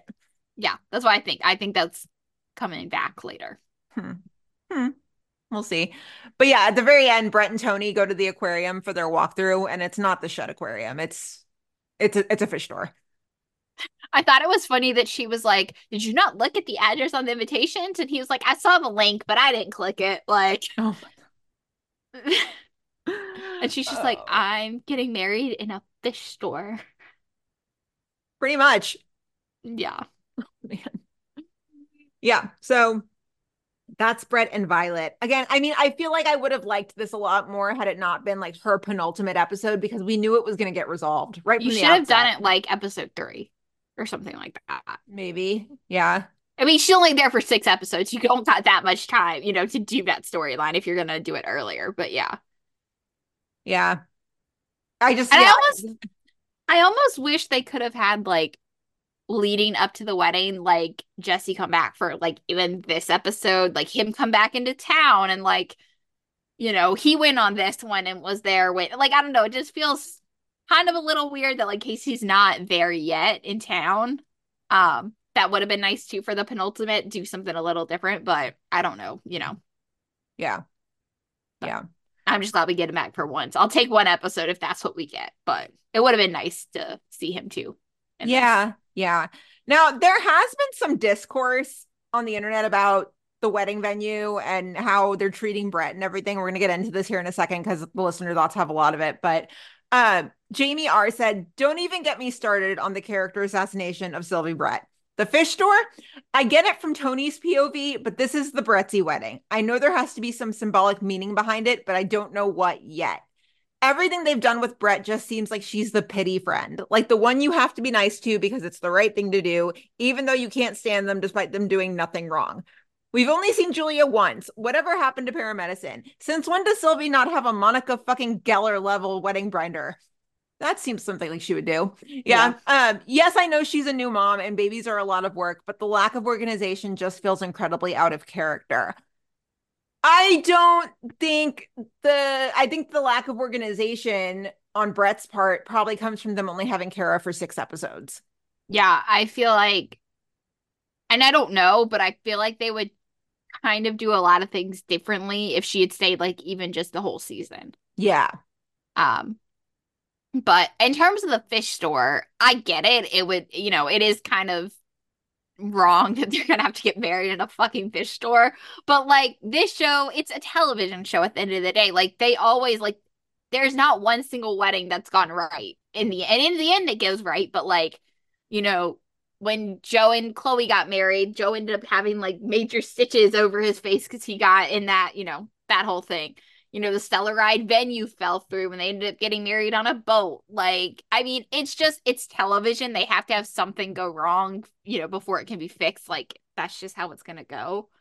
I do think it is, I don't want to say wrong, but like a fish store is like at least everyone else's wedding ended up like, oh, Joe and Chloe got married in this beautiful church, and like, yeah, it was on a boat, but Stellaride got married, on this river, and like it was beautiful in the background. Like it all worked out, but like a fish store is like, okay. I think Joe and Chloe are the only one whose location did not fall through. And I'm talking all of the shows, not just Fire. Yeah. I mean, there's something that's gone wrong with like every wedding ever on any of these shows. Yeah. So like, I think that's just television, that it's gonna happen that like, oh yeah, they were supposed to get married at the aquarium and now they're getting married in a fish store. Like, I don't know if I don't know if like they even are though. The promo pictures. Well, that's the whole Violet storyline next week from the episode description. Is like Violet struggles to, I don't remember exactly what it says. It says Violet scrambles to decorate Brett's wedding venue. So my guess is they are getting married there, and Violet has to figure out what the fuck am I, like, how are we going to do this? They might pull off the shed though, because look at one of these promo pictures. There's like this fish tank behind them is not the kind of fish tank you would see at a fish store. Yeah, I mean, I don't know. We're gonna find out, but like, they're not getting married like somewhere like super nice. Is what I think it ends up turning out. But let me look at it again. I don't know. Like, it doesn't look. I mean, it doesn't look like the aquarium. Let's put it that way. They're not getting married at the aquarium. The aquarium being the shed, or the aquarium being that fish store? The aquarium being like the actual aquarium. The shed. Shed aquarium. I don't know. Yeah, I don't think it's a dig at Sylvie. I think it's more just the one Chicago way of throwing obstacles before a wedding. I think in terms of all the things, yeah, I mean, we saw it, we've seen it a couple times. Like, Brett is very organized. She has like lists of she's more on top of things, but like, I think the strike played into that. And I think the fact that they have Kara for half a season played into all that. Yeah. Like, yeah, I think would it have been my picture perfect of how it goes? No, but like, I'm not shitting on the writers about it either. Right. Because I think they did what they could with what they had. I think so too. I think this is one of those situations. And I still think it's going to be a beautiful wedding. Like, everyone seems super happy. We get Severide back. Like, it's going to feel really nice to see them get married, have a beautiful send off. Like, I just think it's going to all work out. Yeah. I think it really is. I think it's going to be beautiful. I think it's going to feel just very nice when we get to that moment. Yeah. So, Lexi said, I almost punched the screen tonight because I was so mad at how Sylvie was getting blamed for a situation that wasn't even her fault. That Chief Robinson woman made me so mad. The way she acted and the way she immediately pointed fingers at Sylvie to the point where she threatened to make it so she wouldn't get a job at the Portland FD just pissed me the fuck off. Thank God for Violet being a queen and standing up for her, and thank God that Sylvie was cleared of any wrongdoing. On a happier note, that promo, oh my God, Bretzi's finally getting married. My jaw dropped at first. I was thinking to myself, oh my God, not the fish store. Mm-hmm. I know that it was supposed to be a comedic scene with Tony screwing up the venue, but poor Sylvie looked horrified. I feel like in the end it's going to work out, though. The venue may not be ideal, but it's unique and it has its charms, just like her and Matt's relationship. It's really bittersweet seeing her go, but I'm so happy that Bretzi's finally going to be endgame. Yeah. Yeah. Yeah. Make sure you check out the interview with Kara at the very end, because there's tidbits in there about, the dress. Yeah, that was crazy to me. Like, how I really like the fact that she got to be so involved in that. I think that's very cool. Yeah, very, very cool. Yeah, and Brett's adopted parents are going to be there at the wedding, so there's a little note in there about that too. Make sure you check it out, because it's really cool. It's really cool. Yeah, really, really cool. Yeah. All right. Next up, we have Herman and Ritter. I thought this was funny. Yeah, it was funny. I mean, yeah. Not really important, but funny. Yes. Yeah. So we start off, and Herman and Ritter are in the common room, and Herman's talking to Ritter about the importance of local television.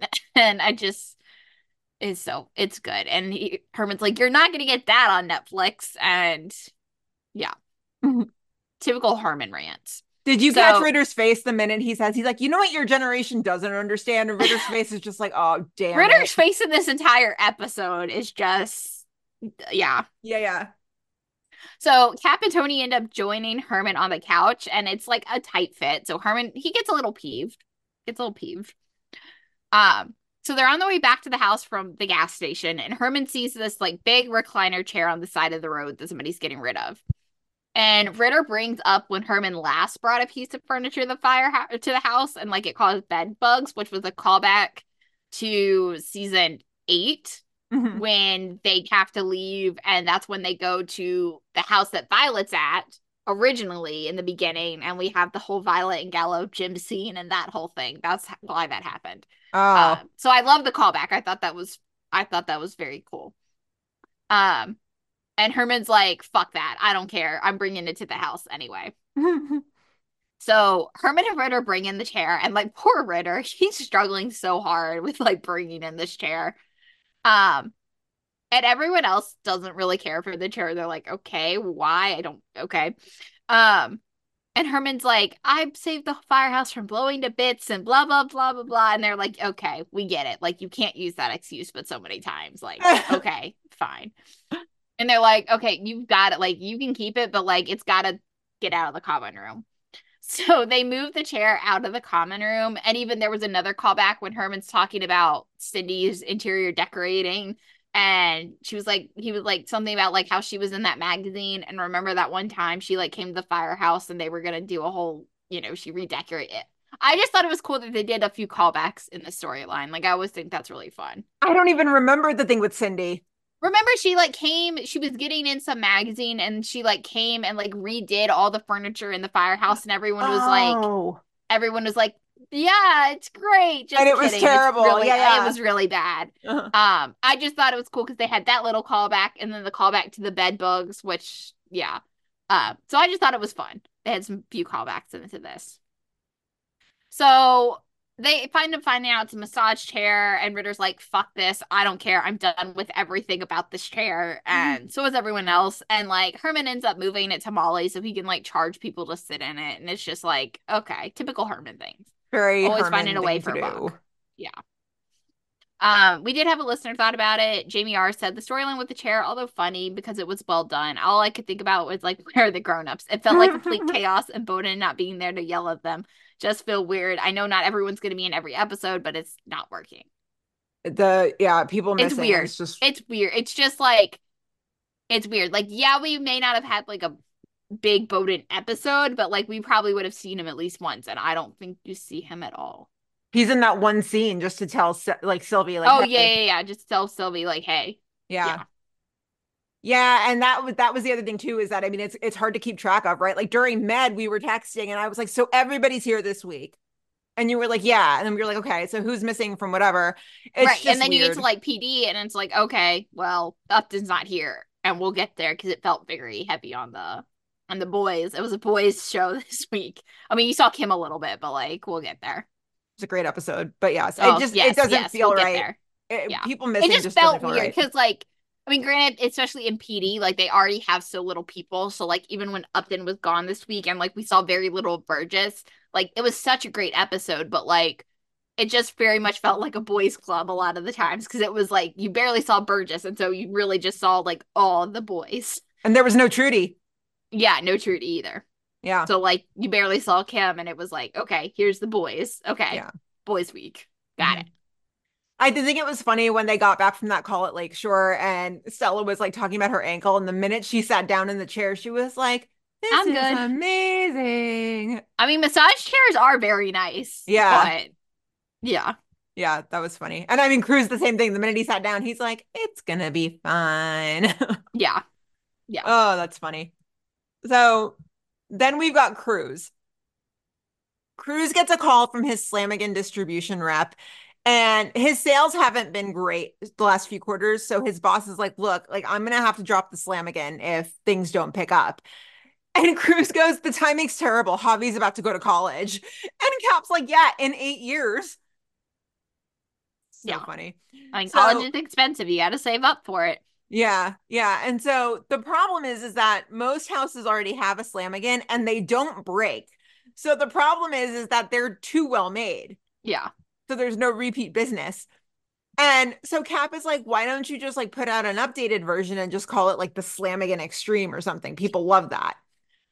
Like, for Cap being Cap, he has some genius ideas. He does sometimes. every now and then have like a good idea. Yeah, he really does.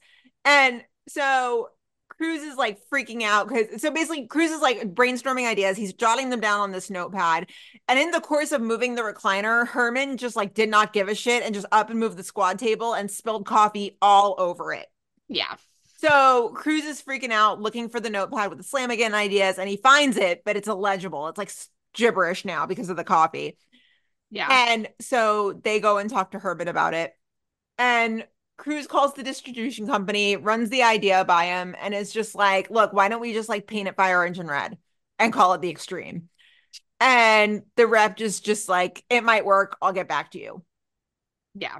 And that's it. So really, like you said, the Gibson Carver stuff is the only stuff that did not feel like filler this episode. Right. It was actually what we needed because like we don't know that much about Gibson, and now we found out like the meat of his backstory. Yeah, and like I feel like we had two comedy storylines this week, which kind of like, yeah, the comedy balance is nice, but also, well, like we did, like the Slamigan was in that weird spot of like it was kind of comedy because just like Cap and Tony make everything comedy. Yeah, like even like the Brett stuff with the like venue stuff, it's like Tony and Cap always make everything comedy, but like it didn't, like the Slamigan, I don't know. It was cool to like see the Slamigan be brought back up again, but like I could have done without it.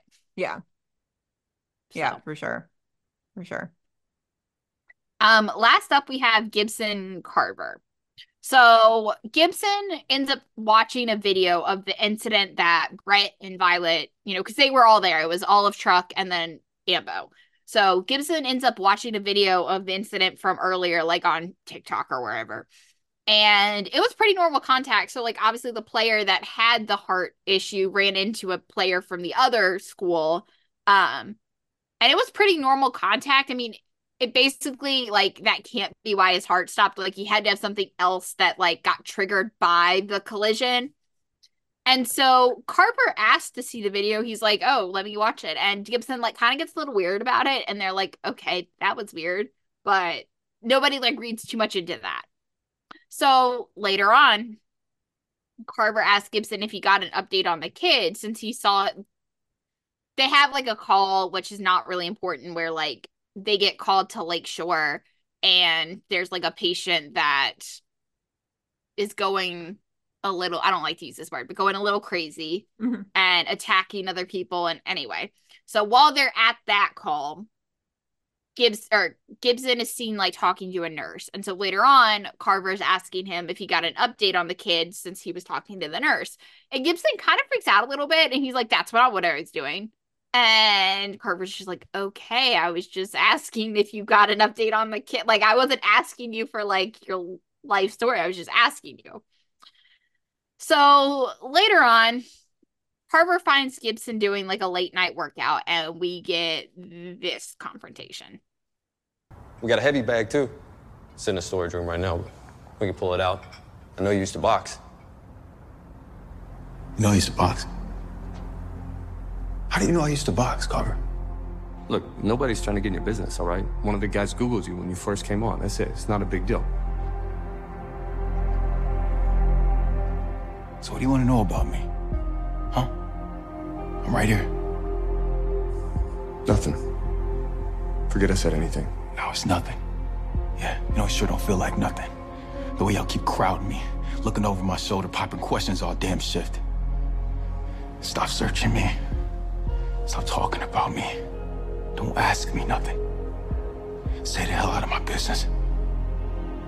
Again, Carver was just like, I know you're not like a big Carver fan, but like Carver was not doing anything but like trying to kind of bring Gibson into the fold and like make him feel welcome. And he's like, yeah, we have a heavy bag too. You could use it.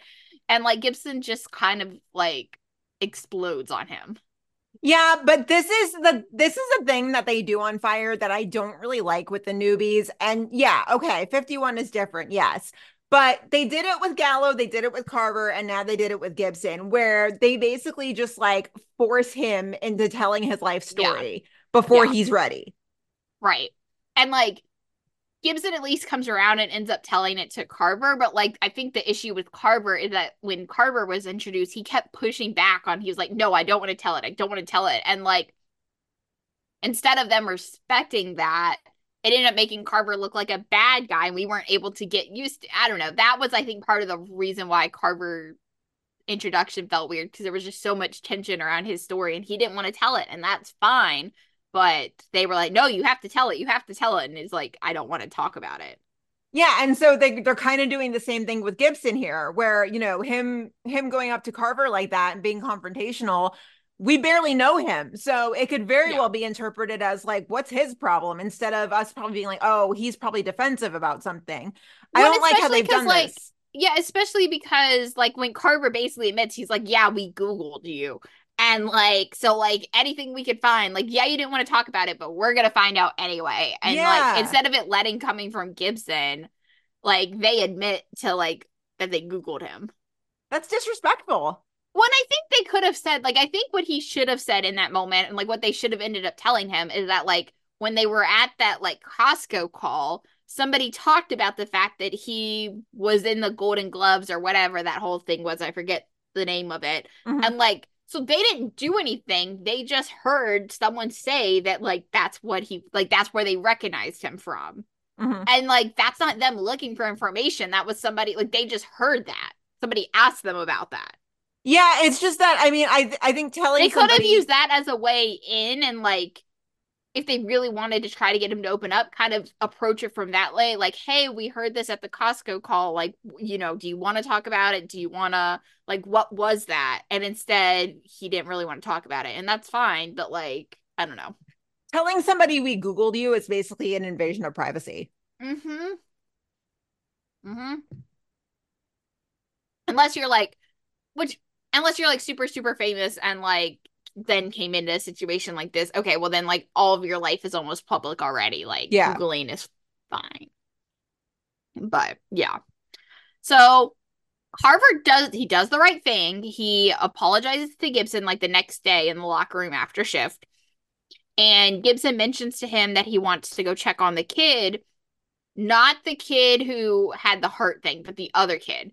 And Carver offers to go tag along. So they don't, like I said, they don't go to Lakeshore. They go visit the kid who ran into Jared, the kid who had the heart problem. And this is what Gibson tells him. Feeling responsible for another person's life, it's a heavy load to put on yourself. Not easy to shake either. Believe me, I know that feeling. It's like two giant hands squeezing your ribcage so tight you can barely breathe. It ain't on you, Marcus. Look what happened to that boy. It's not your fault. Nobody ends up in the ICU after a collision like that unless they have other health issues going on. Look, hearing that from me won't do a damn thing to loosen that grip on your chest. Saying it's not your fault, it's just words. Words don't change anything. Action changes things. You take what you're feeling, turn it into something good. Now, you can figure out a way to do that.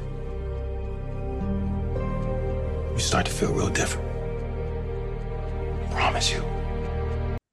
I really liked this moment. I liked Gibson referring to whatever the other kid's name, Marcus, that like you don't, and it kind of almost in some way leads into PD too, that like things happen and like you're not always going to make the right decision, but like that doesn't mean what happens is your fault. Yeah. Like this was just a pure accident, and like it's not on Marcus that this kid had, you know, a heart condition that nobody knew about, and this a simple collision, you know, caused him to collapse. Mm-hmm. Like that's not Marcus's fault, right? And I appreciated that Gibson pointed that out to them. Mm-hmm. Yeah. Um, and so on their way out, they leave Marcus's house, and Gibson admits to Carver that he killed someone right in the middle of the dang street. Yeah. Yeah. There probably was a better way to do that. It was just a little like, okay, like it'd be one thing if you said like I punched somebody or whatever, okay, fine, but like you're literally yelling in the middle of a street that like you killed someone. It's like, okay, probably not exactly the time and place for that, but like, okay. Also phrasing. Yes. Phrasing. Yes. So later that night, they're in some random bar. Gibson tells Carver about what happened and his story. Golden Gloves was supposed to be my ticket out of Garfield Park. I was on my way too. Won Cicero 2019. Illinois State Tourney a year later. I was gunning for nationals when I got in the ring with Marty Johnson. Marty the Machine, what they called him. Tough as all get up, cut like a marble statue. You ever put the gloves on, Carver? No. Well, the thing about it is, you don't go into the ring wanting to hurt the guy, but you're not trying to hurt him either. You know what I'm saying? You're trained, punch with everything you got. That's what I did. He went down in the third round. Never got up. Damn. I knew what was going on, too. Seeing him there on that mat. Paramedics working on him. It was gone. I could feel it. I still feel it. If I let myself go there, you know? Honestly, I can't even imagine.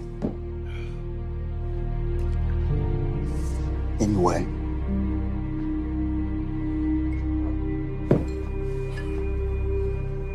Association, they figured a way to play it all down.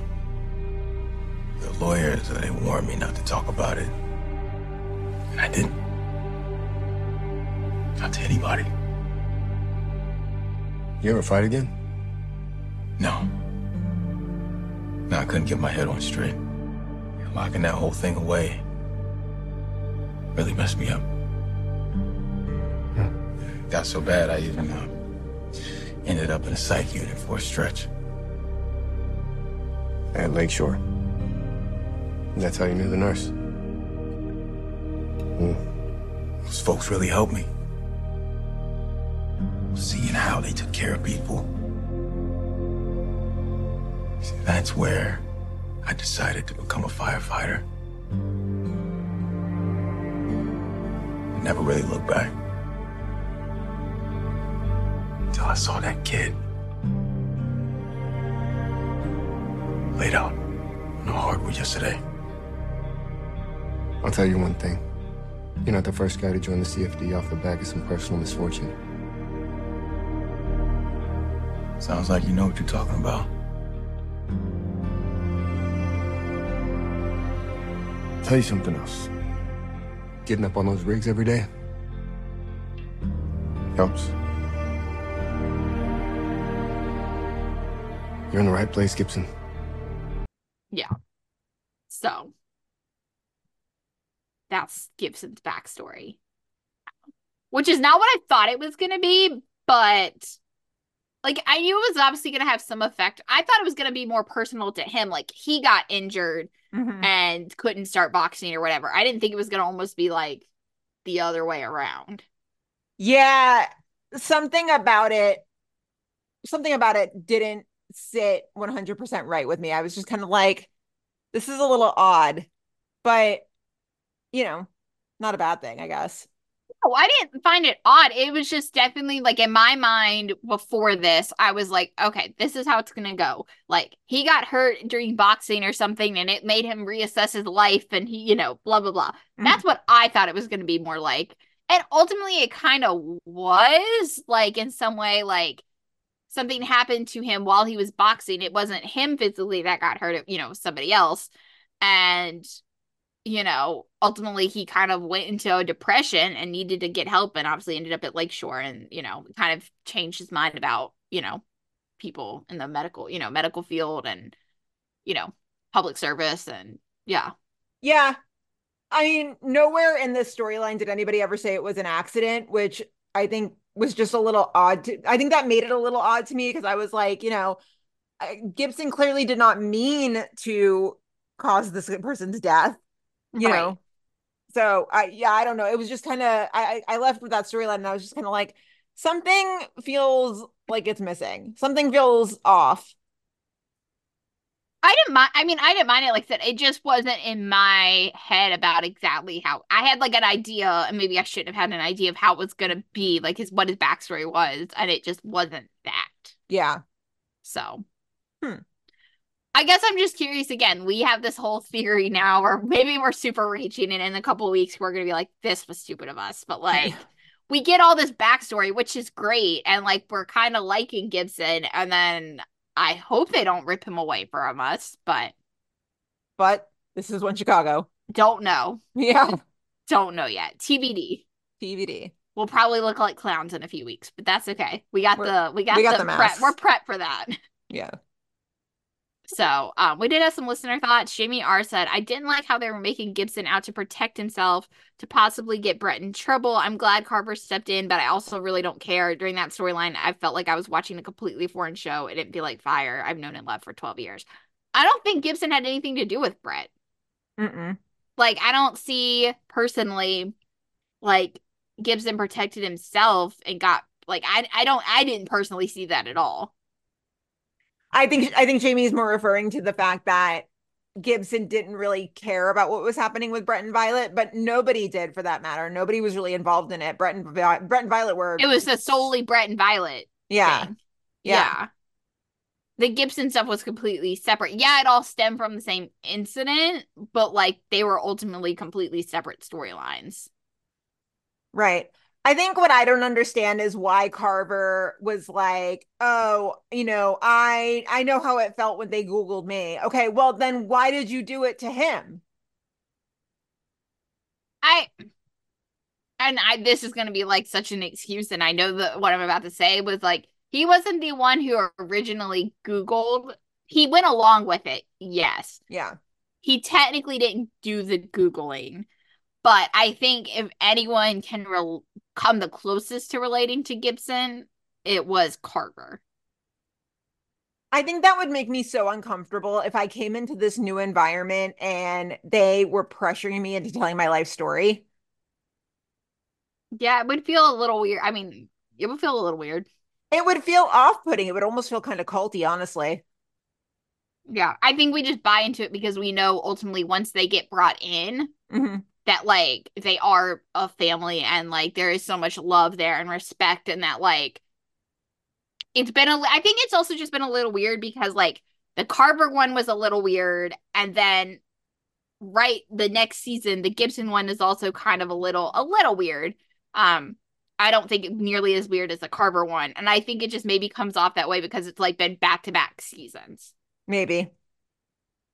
But I feel like the Carver one was not handled nearly as well as I think this is also just when Carver was introduced, they went to like so many different directions. It was like he was butting heads for Stella, and then it was like Severide left eventually, and then like that kind of was like maybe 11. I don't know. They did so many different things with Carver in the first season that like I was like, I don't know what they're doing. Yeah. But I feel like they have like a way more clear introduction for Gibson, personally. Yeah. Yep. No. So Natasha said this. Put it in your calendar. This episode marks Carver fully becoming 51. He is all up in someone else's business, trying to draw them in, trying to figure something new out. He's 51 now. No professional boundaries anymore. I'm just going to say it. He's a minute away from getting a 51 roommate. That would be funny.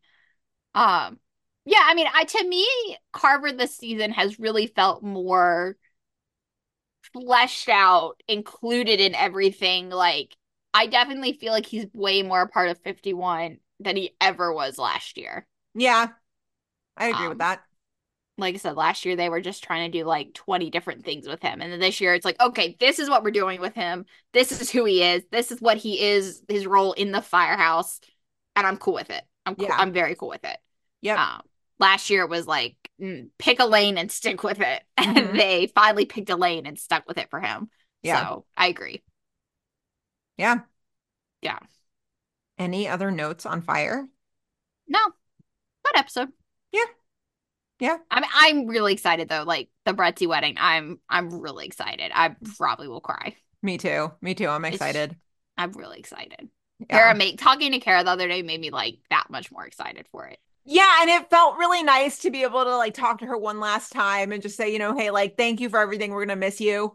Yeah, well, and like we've never gotten to really like we've met her at cons. We met her that one time we went to filming. Like we interviewed her like in one Chicago Day settings, like that one time with Jesse. We've done like games with her, but we've never really gotten to talk to her like 2-on-1, but like 1-on-1. And like, yeah, it was really nice to just sit there and like obviously she reminisced a little bit. She was talking about her favorite things and like it was really nice. Like we've personally never gotten to have a chance to like do that right before someone's exit. And it was a really cool moment for us, but also it just felt very, I don't know. We both walked away from that being like, wow, like she's really a great interview. I kind of hate that we never got to interview her by herself again, but like, yeah, I think both walked away from that being like, wow, like that was nice. It felt very nice. Yeah. Very cathartic in a lot of ways. I think it also helps the exit too. Like usually we have a lot of like tension and anxiety around the exits and like we don't like them. And, you know, even if they're nice, we're like, no, we're going to miss these people. But like, I think even talking to her, like I kind of just feel way much better about it. Yeah. I mean, I always felt good about it, but you know what I mean? Yeah. So. Yep. Yeah. All right. It's PD time. Let's stretch it. Yeah. I'm kind of excited to talk about this one though, even though it kind of like rips your heart into a million pieces. I love this. I mean, yes, the case is like tragic and awful. And I think this is my favorite PD episode of the season though. The Kevin episodes always knock your socks off. Well, and I think this is the first time for PD in a really long time, like even beyond this season, that like I feel like you can actually relate to a PD episode because even though we don't have to deal with like potentially like making the wrong choice could affect some, you know, cause someone to lose their life, I think there's a big lesson in this that like we all feel like sometimes we have to make a decision and sometimes it's the wrong one and you're like, what if I did the other way? Like what if I just done this? What if I just done that? Like, and that's what Kevin is essentially in this. He's like, what if I just gone for the other door? And, you know, I just feel like there's a lot that you can relate to in this episode. And like PD almost never does that. And I really appreciated that. And like I said, I think this is by far my favorite episode this year. Yeah, really, really good. I love the Burzig engagement, but as an episode as a whole, like I think this is my favorite episode so far. Yeah. Yeah.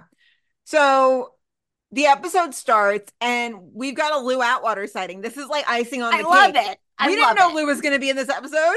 I love it. Give me all the Kevin and Lou stuff. Yeah, and so Kevin and Lou are having breakfast. Like, I admire the forgiveness. Yes. Amongst all three shows that they've shown. Like, yeah, I admire it. Yeah, and it's amazing to me. It's impressive that Kevin has been able to put everything that happened behind him and allow himself to have a relationship with his father moving forward. For sure. That's a big thing to do. And he's working on it. It's not perfect, and that's okay. They're working on it, and that's really all you can hope for. Yeah. Yeah. So Kevin and Lou are having breakfast together. Lou mentions that Jordan's supposed to come. Yeah. And he didn't show. And Kevin's making excuses. He's like, you know, at that age, they're always, you know, hanging out with their friends, things like that.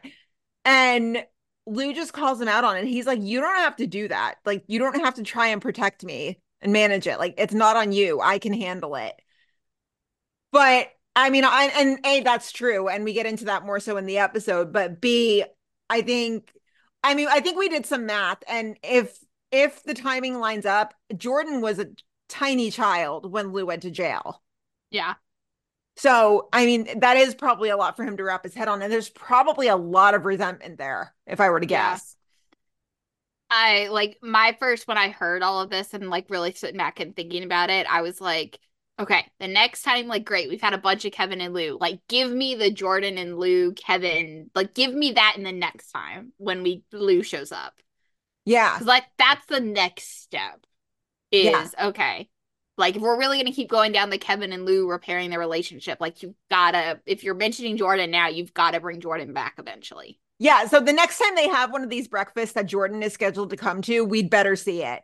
Right. We've already just forgotten about Vanessa. So like I don't think she exists anymore. But like Jordan, we did see that one time when he went with Mac and, you know, they went ice skating that one time. So Jordan still exists. He's around. So like, okay, make it happen. Make it happen. Yeah. I want to see that more than I like wanted to see the Brettsy bachelorette party. Like, I think it's more important that we see Jordan and Lou and Kevin. Oh, for sure. Yeah. For sure. That's important. I want to see that. Yeah. We're just salty because like we want bachelorette parties because those are always fun. But like, yeah. Yeah. So, yeah. And so Lou's going to get a CDL, his driver's license. You know, he's going to make good money and everything. And he even mentions, he's like, I want to start paying rent at the building. And, you know, good things are happening. Which look now how far we've come. But now that I think about it, with good things happening, it makes me really nervous. Nope. We're not even bringing that up, Gina. We're not even bringing that up. The curse of the fathers. Nope. But we're not going there. Okay. It's burnt us too many times. We're not going there. I honestly hadn't even thought about it. So it didn't cross my mind until I said it just now. And then I was like, oh shit. Damn it. Yeah, indeed. Okay. So Kevin's walking with Lou down the street and he got this new watch and the battery goes dead. And so he's like, well, what the fuck? Like, why did this watch stop? It shouldn't have stopped. And Lou's like, well, lucky for you, you're right by Jewelers Row. And so Kevin's like, good point. Like, I'll go do that real fast. And so as he's going to find somewhere to fix the watch, he hears glass shatter. And he basically happens upon a robbery. And so the robbery's happening. These two guys are inside. It's a smash and grab, basically. And the doors, like the locks on the doors are like time release or something. It's like there's two doors and then like the inside one locks after the outside one. The actual like setup of the store really didn't make sense to me. Like, why was it? Especially like if you had said that was in the back of the store, maybe okay. But like it's literally right at the front of the store. Why do you have to have two doors? Like, I don't know. That part made no sense to me. The setup of the store confused me a little bit too. I mean, I get it, it's for security measures, but basically Kevin goes in and the owner of the store has been shot and he's like face down. He's kind of at the back of the store. So this couple that's in there, while they're trying to figure out like, how do we get out of here? What do we do? Kevin's yelling, he's like, get down, get down. Well, they don't get down. Instead they kind of like, so the husband hits the buzzer to let the wife out the two doors and she gets out. And then he tries to make a break for it too. He gets shot. So the husband who is shot, he's between the inside and outside doors. He's in limbo. He's locked in, basically. He's locked in. Yeah. There's like time release doors, which now that I think about it, if they were patrons of the store, how did they know about the door buzzers and how did they know where they were? I think it was just they happened to be right there. And when Kevin told him to crouch down, I think they just kind of figured it out with that switch thing. Because he was trying to like tie it to keep it open. And I think it was just, it happened to be where they crouched down. Okay. Yeah.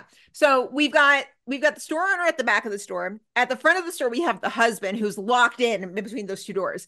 Now, the thing is he's not locked in yet. Okay. The inside door is closing and it's closing slowly.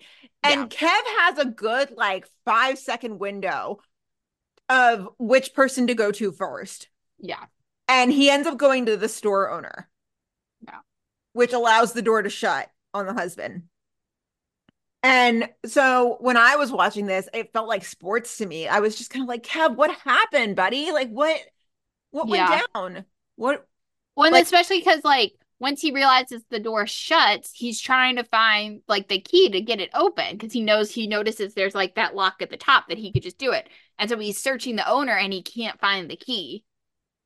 So that puts him even like more behind. Yeah. So yeah. because he chooses to go to the owner first. Well, the owner's dead.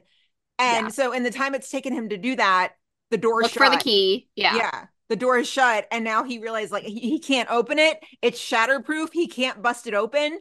Right. Like He can't find the key, so he can't just open it, Yeah.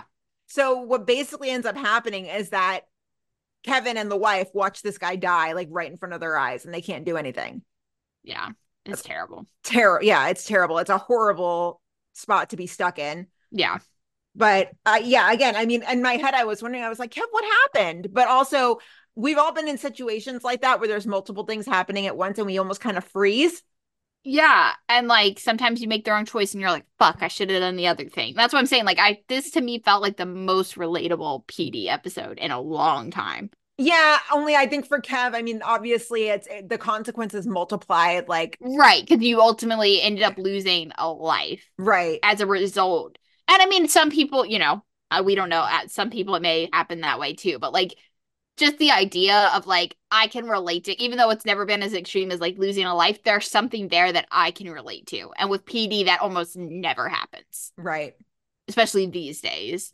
And so I just really appreciated that about this episode. Yeah. And I mean, Kev being Kev, I mean, he's analyzing it. He's trying to like backtrack his steps and just figure out what he did. And so, I mean, he's talking to the wife and the wife just mentions like, we weren't supposed to be there. I noticed that I liked a necklace. Like we were literally just walking by and it ended up costing him his life. Yeah. And she also tells him, she's like, I didn't get anything that could ID the robbers. Like I didn't see anything. They took all of our wallets. They have our stuff. Like I did not see a thing. Yeah. And so as Kevin's leaving, he stops one of the forensic guys and he's just like, look, off the record, if somebody had gotten to this guy sooner, like, would he have lived? And the forensics guy just says like, yeah, he may have survived. And like, oh, Kevin's face. Yeah. Oh, yeah. Yep. So we get back into the bullpen and everybody goes over everything they know. And again, this is one of those episodes where like on the rewatch, on like the closer watch and the more attention to detail, this is a good case. Yeah. It's a good case. Yeah. So basically they try to backtrack their steps, analyze everything, connect the dots and things like that. And so they realize that the bullets match a previous robbery that had happened in Jewelers Row like a week or so before. And they also get some camera footage from across the street. So the wife, Teresa, she lied. She had seen the robbers. Yeah, she saw their faces like very clearly. Yeah, she looked them right in the face. And so Kev goes to Teresa's house and asks her again, and she still denies it. She's like, I only saw a glare. But also, she's not afraid to just put Kevin in his place. Oh, no. Because she blames him. She blames him for the loss of her husband. Yeah. Oh, big time. And she says it even when he's at the door, which like, okay, he comes to the door and there's family there and he's like, I hope I didn't catch you at a bad time. Kev, her husband just died. Every time is a bad time. Right. Yeah. There's never going to be a good time. No. And you're definitely the last person she wants to see. Yes. Sorry. But yeah. And so he's like, look, we have footage. I know you're lying. I know you saw their face. But then she's also like, wait a second. Like, you had time to come and get Corey and you didn't. You went to the other guy. Like, why did you do that? You let him die. Right. She's basically like, fuck you. Pretty much. And so, yeah, she throws it in his face and he just kind of takes it. And so back at the district, Boyd checks in with Kevin and Kev tells him like, look, you probably want to put somebody else on this to talk to her because she blames me for what happened. And he tells Voight about what happened, that like, hey, I had a second. I made the wrong choice. That's what happened. And so Voight's like, okay, we'll have Kim take a run. You and Ruse go check out this pawn shop where you're looking for the watch. And so they go to this shop and Kevin is way out of fucks to give. This guy will not like, he's like, look, I don't take stolen merchandise. I don't know what you're talking about. And Kevin is just like ripping the place up, taking watches out, dumping them on the counter, like does not care, like just to get the answer. And Ruzek's face in this whole thing, Ruzek's face is just kind of like, Kevin's going through a thing. Yeah. Like he knows, he's like, something's up, but I'm going to write it out. Yeah. Yeah. Did you see any of the videos that Leroyce posted on his Insta? I think I saw some of them. He posted some of like the bloopers of certain scenes, and one of them was this particular scene. No, I didn't see that one. It was kind of funny because like they're doing the scene in segments, and like he takes out the watch stuff and he's just going through his lines, and after he says, he's like, I'm not cooperating, I'm doing what you're doing, like we've got 2 dead bodies, and he just goes, I'm gonna tell you what I'm gonna do, I'm gonna take all this shit, I'm gonna put it in a fucking bag, and then they call cut, and it was funny. That's funny. Yeah, it was funny. And so yeah, so basically Kevin's like, okay, if you're not going to give me the info I need, like, try me. Fucking try me. I dare you. Yeah. And that's when the guy is like, okay, here's the description. Like, here's what happened. And basically the guy they're looking for has like a barbed wire tattoo on his neck. Yeah. So once they leave, that's when Ruzek tries to talk to Kev and be like, what happened? Like, hey, buddy, want to talk? Yeah. What's going on? And they get cut off, unfortunately. Because there's another robbery happening. And so they rush over to this robbery. They find the robbers fleeing again. And they end up shooting a guy in the alley. And instead of Kev going after the robbers, because like this guy gets shot in the alley, Adam puts him up against the wall and is like, look, Kev, he's fine. It's a through and through. Let's go after the robbers. Let's handle this. Well, Kev doesn't do that. He goes to the guy who was shot and stays with them. And so Ruzek again finally asks him what's happening, and we get this. Kev. What happened? Why'd you stop chasing? Looked like he was losing a lot of blood. I had to apply pressure. There was a clean exit wound. I told you that. I cleared him. I made a different call. What? All right, we might have had him. I'm trying to figure out. I don't know what else you want me to say. I made a different call.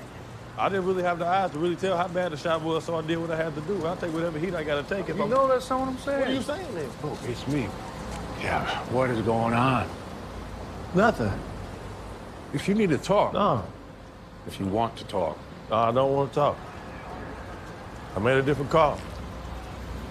I'm not about to regret stopping a man from bleeding. All right. We'll work the scene. I'll call it to. Kevin is just straight up in full denial mode.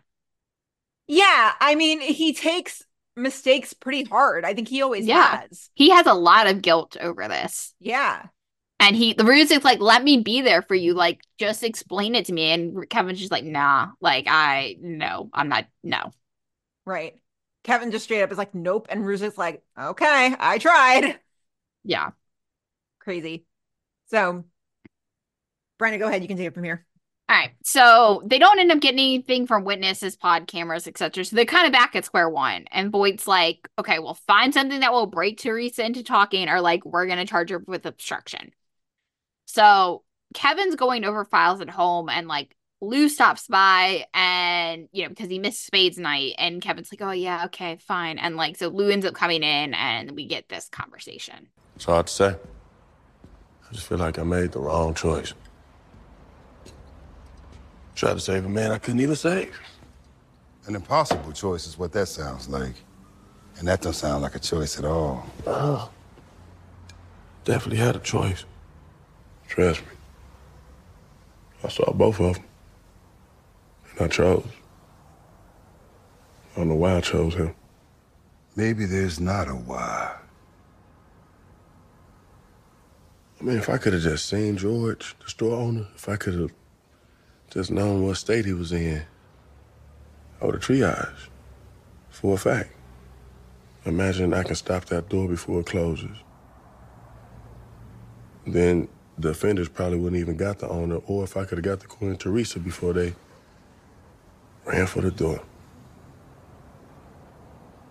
Hell, if my watch would have stopped the menace owner. You think you're responsible for the watch? You know, you do this thing, you want to take on everything, where you think you're accountable for everything. This building, the neighborhood, the job, Jordan, Vanessa, me. But no man can carry everything. And I don't even think it has anything to do with all that. Maybe, maybe not. But you want to be accountable for this. And this ain't something you can be accountable for. Neither one of those choices would have been right. Regret. Now, that's something I know a thing or two about. It'll swallow you whole if you let it. I love this because I feel like this is such an easy thing to forget about Kevin. Yeah. He really does try to take accountability for everyone. Right. He's done it his whole life. I think because of the position he was in, raising his, siblings, and like he had to be. He ended up being a parent way too soon.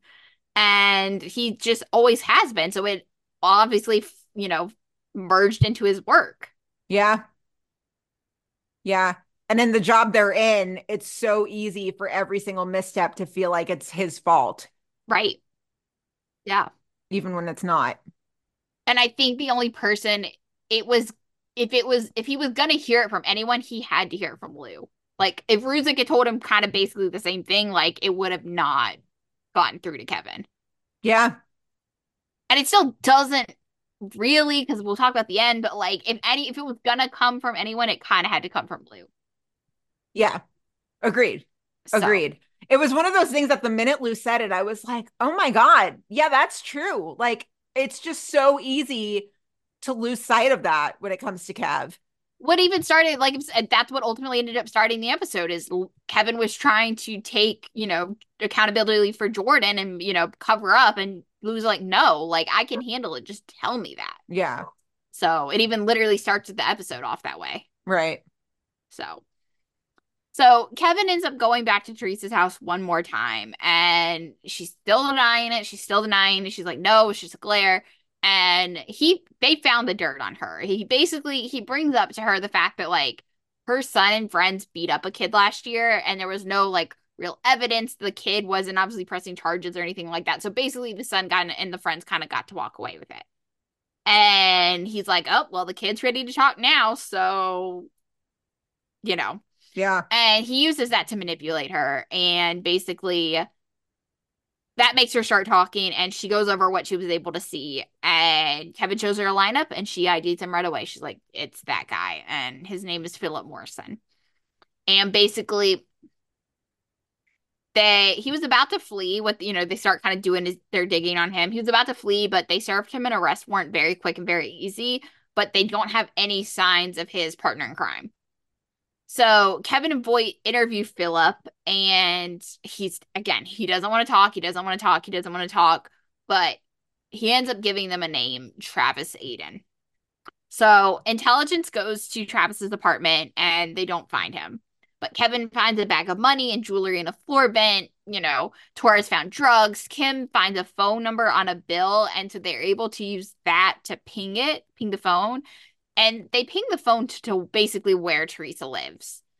Because if you remember, Teresa mentions early on that they took all their they took their wallets and their IDs and basically said, like, look, if you talk to the police, we're coming after you. And so Travis is holding up his end of that, threat, basically. So they're going to come kill Teresa.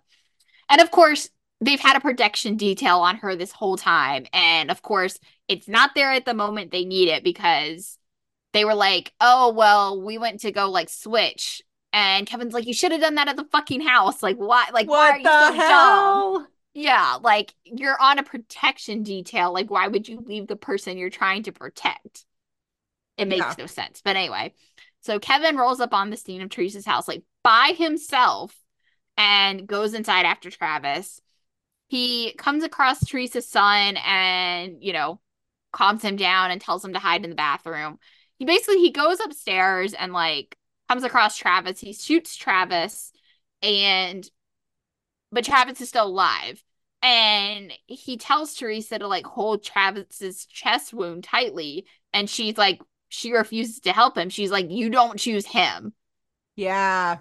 And but Kevin does. He chooses to, save a life, even though he's a terrible person, like, he chooses to save his life. Mm-hmm. So we're back at the district, and basically what happened was, the reason Travis was able to find out this is that, like, when Philip said he called his lawyer, he called Travis instead and basically told him, like, look, the police is after you, like, yeah. So that's how Travis was able to figure it out and go after Teresa at the moment that he did. And Boyd stops Kevin on his way out. He's like, look, remember in training about multiple victims, like who you choose? And Kevin's like, I don't remember that. And Boyd's like, because it's not there. Like, we don't have it. Like, look, you save who you can save. You did good and like, let it go. You can't keep like letting yourself wallow in all this guilt. Yeah. So later that night, though, like literally in the middle of the night, like Kevin's trying to sleep. He can't seem to go back to sleep. And so he's like, okay, I'm going to get up and go back to the jewelry store. And he like hears Lou's words echoing in his head. And he ends up retracing his steps and like finding the key that he was looking for on that day that would open the door and that he could have used to save Corey's life. And that's pretty much the end of the episode. Yeah. And there's confusion about the meaning of this, which I'm glad it's not just me, because I was a little bit like, what does that mean? But yeah. Yeah. I think, well, so our first listener thought it's from Jeannie, and she says, what did I miss at the end of CPD? Like, did finding the key just mean that Atwater could have unlocked the door? Are we giving him more guilt?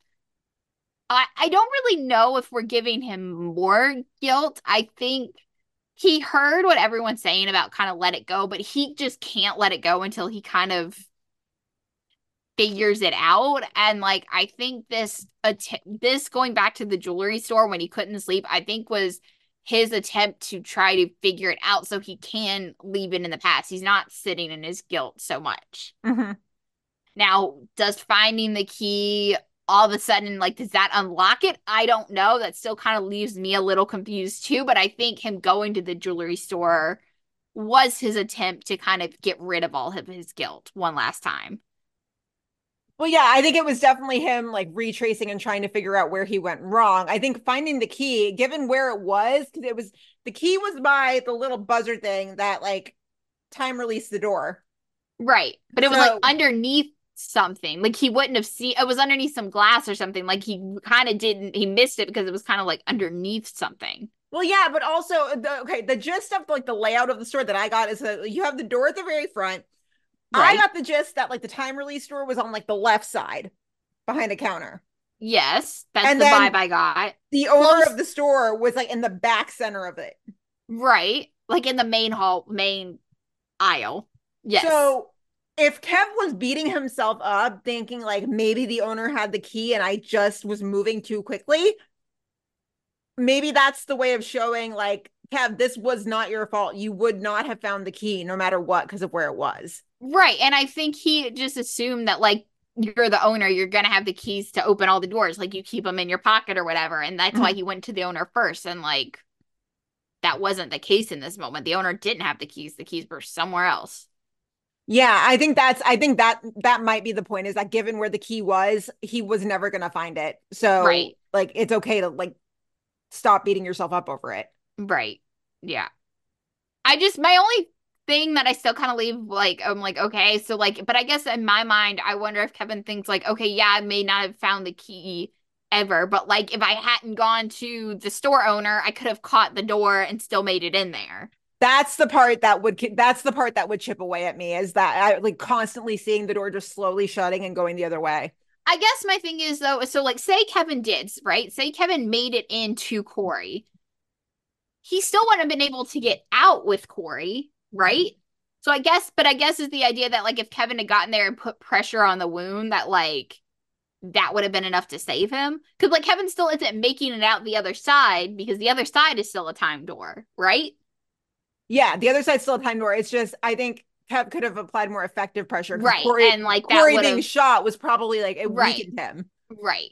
That was my but I don't know. But no, I don't think the idea is to give him more guilt. I think he's trying to figure out how to like live with everything. And hopefully by finding the key in a completely place where he would have never looked, realizes that like he may still not have been able to save Corey even if he went and found the key. See, and that's the tough part of this episode to reconcile with, is that I feel like if he had chosen Corey first, he definitely could have saved him. Yeah.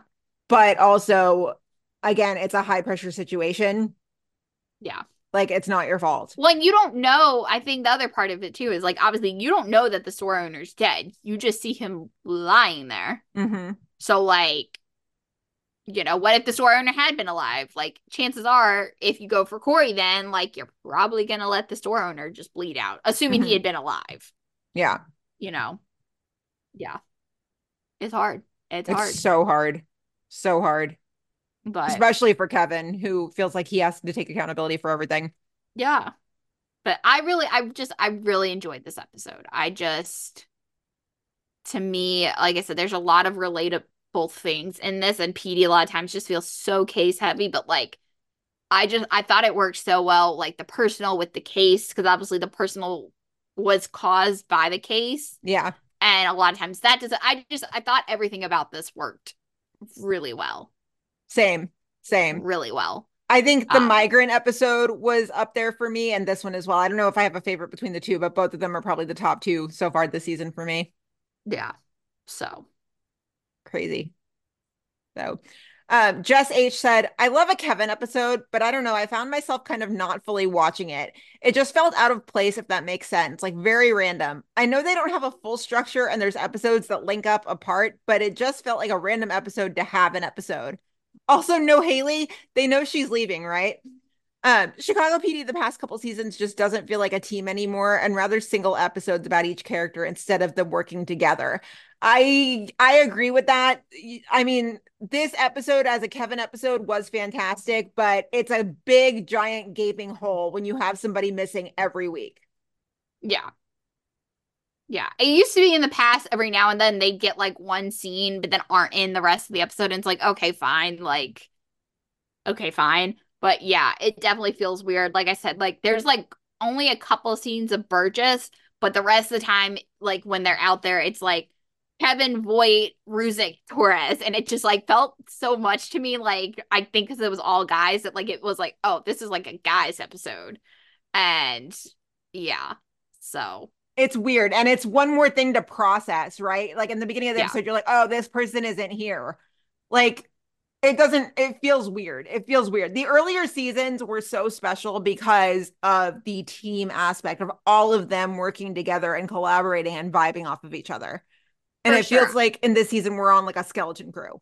I will say though, that like, I feel like if you're gonna do the structure this way, I think this really worked for like infusing the personal and the case together. Mm-hmm. Because the personal, it wasn't like, oh, you get the personal at the beginning of the episode and like maybe one random scene in the middle and like also at the end. Like you really felt the personal all throughout this episode. Yeah. And to me, that really worked. And if you're gonna do it, and like, I feel like this really was a good example of like how you can make it work.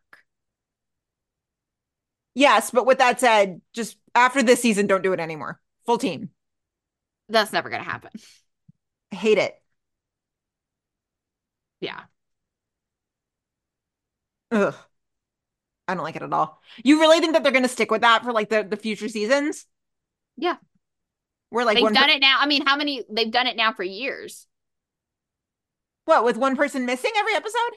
Oh, no, I'm not talking about that, but I think we knew that going in, that it's not just like one Chicago shows that are doing that. That's not like a Chicago thing. That was like NBC's like, okay, we're cutting budgets, so like figure it out. Yeah.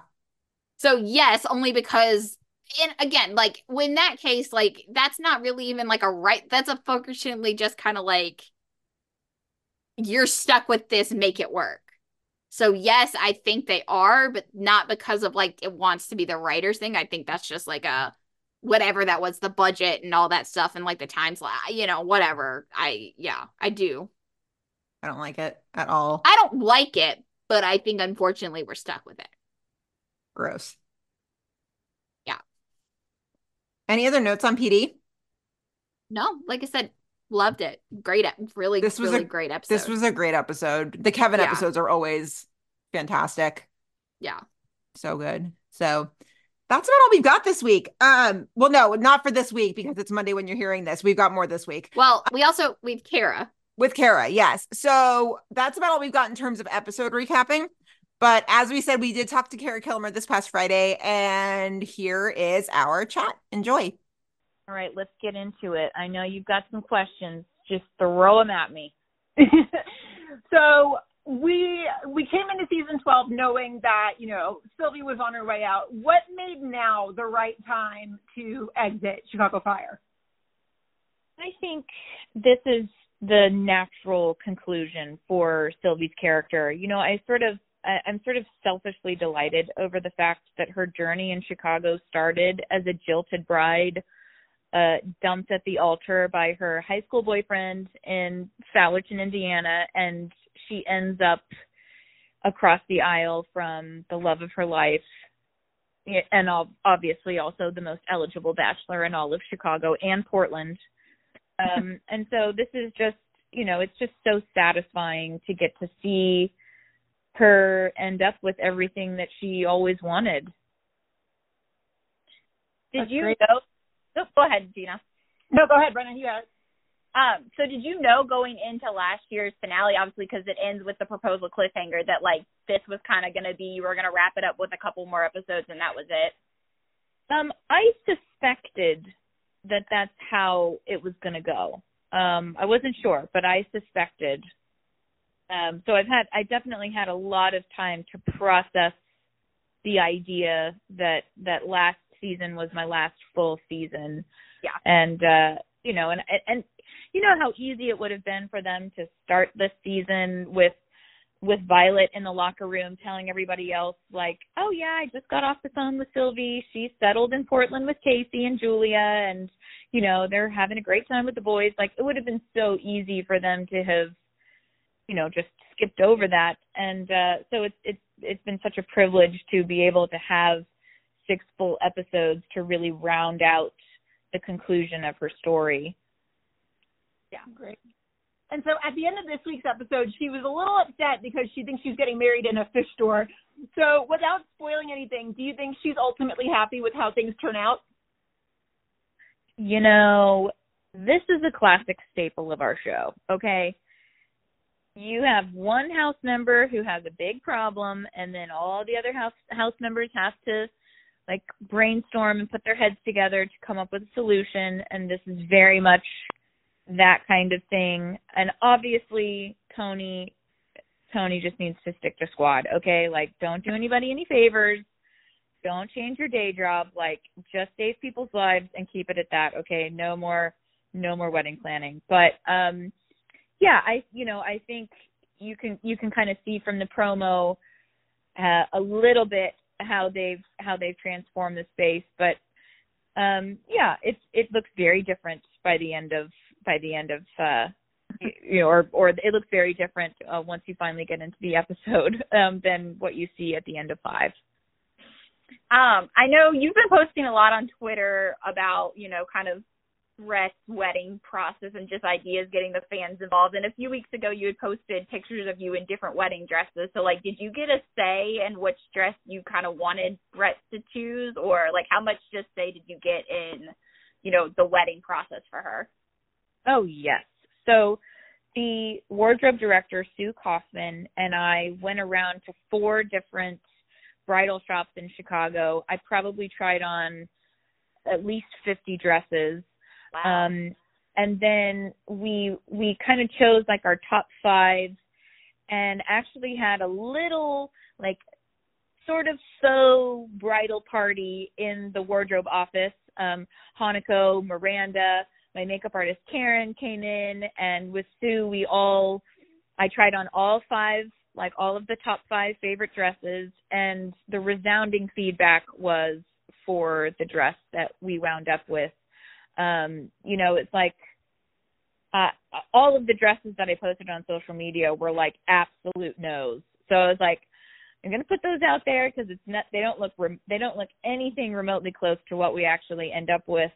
But I still wanted, you know, to have fun with the fans, like planning her wedding. So, but you know, the wedding dress that she ends up in is like, it's so Sylvie, it's so romantic.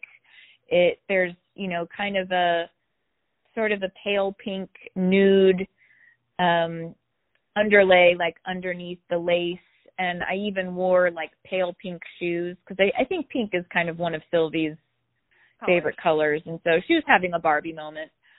Excuse me. So did you have the same the other aspects of the wedding? Absolutely not. Oh, that's not true. I did. So you don't really, they're not featured very heavily, but, you know, I was like, we've never seen Sylvie's parents. And our stunt coordinator, Rick Lefevre, who's been with us for 12 years, I'm really good friends with him and his wife and all of their kids. And so I asked the director, Reza Tabrizi, if they would be okay just casting Rick and Gina as Sylvie's parents. And so they did. And so you'll see some pictures of them. And they were so sweet. They even left me a wedding gift in my trailer and signed it from Bert and Betty Brett. So that was really fun because, you know, it's so much better to be able to like look out into the crowd and see familiar faces rather than, you know, a couple of extras that you don't know very well. So that's a sweet little Easter egg. That's awesome. That's so cool. Obviously, now that you finished filming your part, you're kind of done. What are you going to miss most about working on Chicago Fire? Man, the most.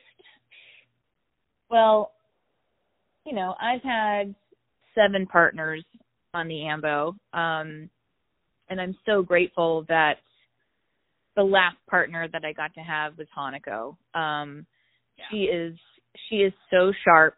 She's such a hard worker, and she's funny. I mean, I've never laughed more on this show than I have in the last 4 years. I mean, she makes me like laugh with tears, and that's very hard to do. And so she's just, you know, like we've become really great friends, and I'll definitely miss sharing that space with her. And, you know, it's also just, it's such a well-oiled machine. People always say that. People have been saying that for years about this show, that it's, you know, it's intimidating and also exciting to step onto our set because it's just such a well-oiled machine. And that's true. You know, they're the most seasoned crew, and the most well-natured cast.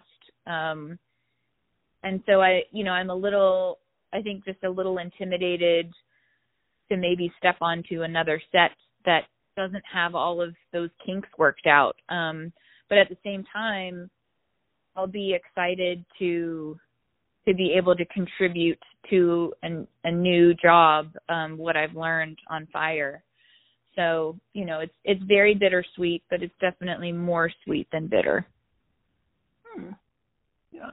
There's a lot of fans who really love Brett and Casey and have been rooting for them for so many seasons now. So what does it mean to you to be part of a relationship that means so much to so many people?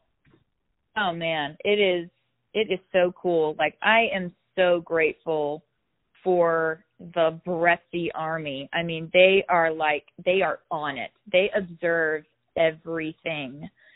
And, you know, it's like sometimes I'll forget something and then I can go and look on the like #Brettsy page and it's like, oh yeah, that's right, I forgot about that. You know, because they remember every single detail and they are so supportive. And, you know, I think there was an all-out battle between Jossie fans and Brettsy fans for years that's been ruthless at times. And so it's you know, it's satisfying to see the Brettsy fans get their happy ending. But you know, it's such a sweet relationship. And, you know, personally, I'm like, anyone who's been on this journey with Sylvie has seen, you know, they've seen her be in relationships time and time again with Cruz and Antonio, and she almost married the chaplain, and she had a fling with Granger, and then Dylan. And, you know, in all of these relationships, what's consistent is that they always wanted Sylvie to compromise in some way or another. And she's such a hopeless romantic, and she so badly wanted to be in a loving, committed relationship that she's been willing to bend over backwards and try and make it work until it just absolutely couldn't. And what I like about her relationship with Casey is that he's never asked her to compromise. You know, he always brings out the best in her. I think she matured the most in her relationship with him, and they have a lot to offer to each other that, you know, that none of the other relationships really brought out in the two of them. So it's just so satisfying that they get to end up together. Yeah, and I know we're about running out of time, but one last question. You've played Brett now for almost 200 episodes, and so what have you learned about yourself from playing her in the last, almost, 200 episodes? 199 episodes. Yeah, I mean, I'll say one of the things that I love the most about Sylvie is her resilience. You know, it has been so humbling to attempt to tell the story of a first responder for 10 years. These servicemen and women they're such special people. They have self-sacrifice and a brotherhood and grit and humor that is so challenging to distill. And I know that all of the actors on this show, what keeps them going is always aspiring to trying to do justice to these servicemen and women. And one of the things that I love the most about Sylvie is just that through all of her trauma and all of her loss, she still believes the best in people. And she still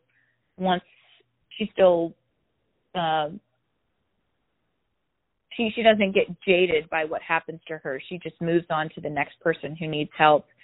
And I think that we need we need those kinds of people. We need those kinds of stories, especially right now. And so that's something that has always been humbling about playing Sylvie. Love it. Well, Tara, thank you so much for stopping in, doing this with us. We are going to miss you so much. Yeah. Thank you. Going to miss you guys too. Once again, big thank you to Kara. We are going to miss you so much. Yeah. It's so bittersweet. I know. Ugh. We'll reminisce more on this week's episode coming up. But yeah. Yes. So, we've got more coming this week, of course. The big Bretsy wedding is 2 days away now because it's Monday when you're listening. Crazy. So crazy. Insane. So yeah, as always, you know where to find us: Facebook, Twitter, Instagram, Tumblr, TikTok. Meet us at Molly's everywhere. Meet us at Molly's@gmail.com. You can talk to us about anything. We watch other shows, a lot of other shows. Yeah, you can message us about anything there. Follow us individually on Twitter. I'm at Gina Watches TV. Bryna? I'm at BrynaK13. Everybody have a great first 2 days of the week, and then we will see you on Wednesday for the Bretsy wedding. That's pretty much it, right? Yeah, and then you'll hear from us again on Friday. Yes, and we'll have a friend with us too. Our dear friend Logan will be with us for the Bretsy wedding. So yes, very cool. All right, guys. Well, have a great next 2 days, and we will see you on Twitter on Wednesday night. Or X, but nobody calls it X. I never call it X. It doesn't flow. No. Whatever. Okay, we're leaving. Bye, guys. Have a good week.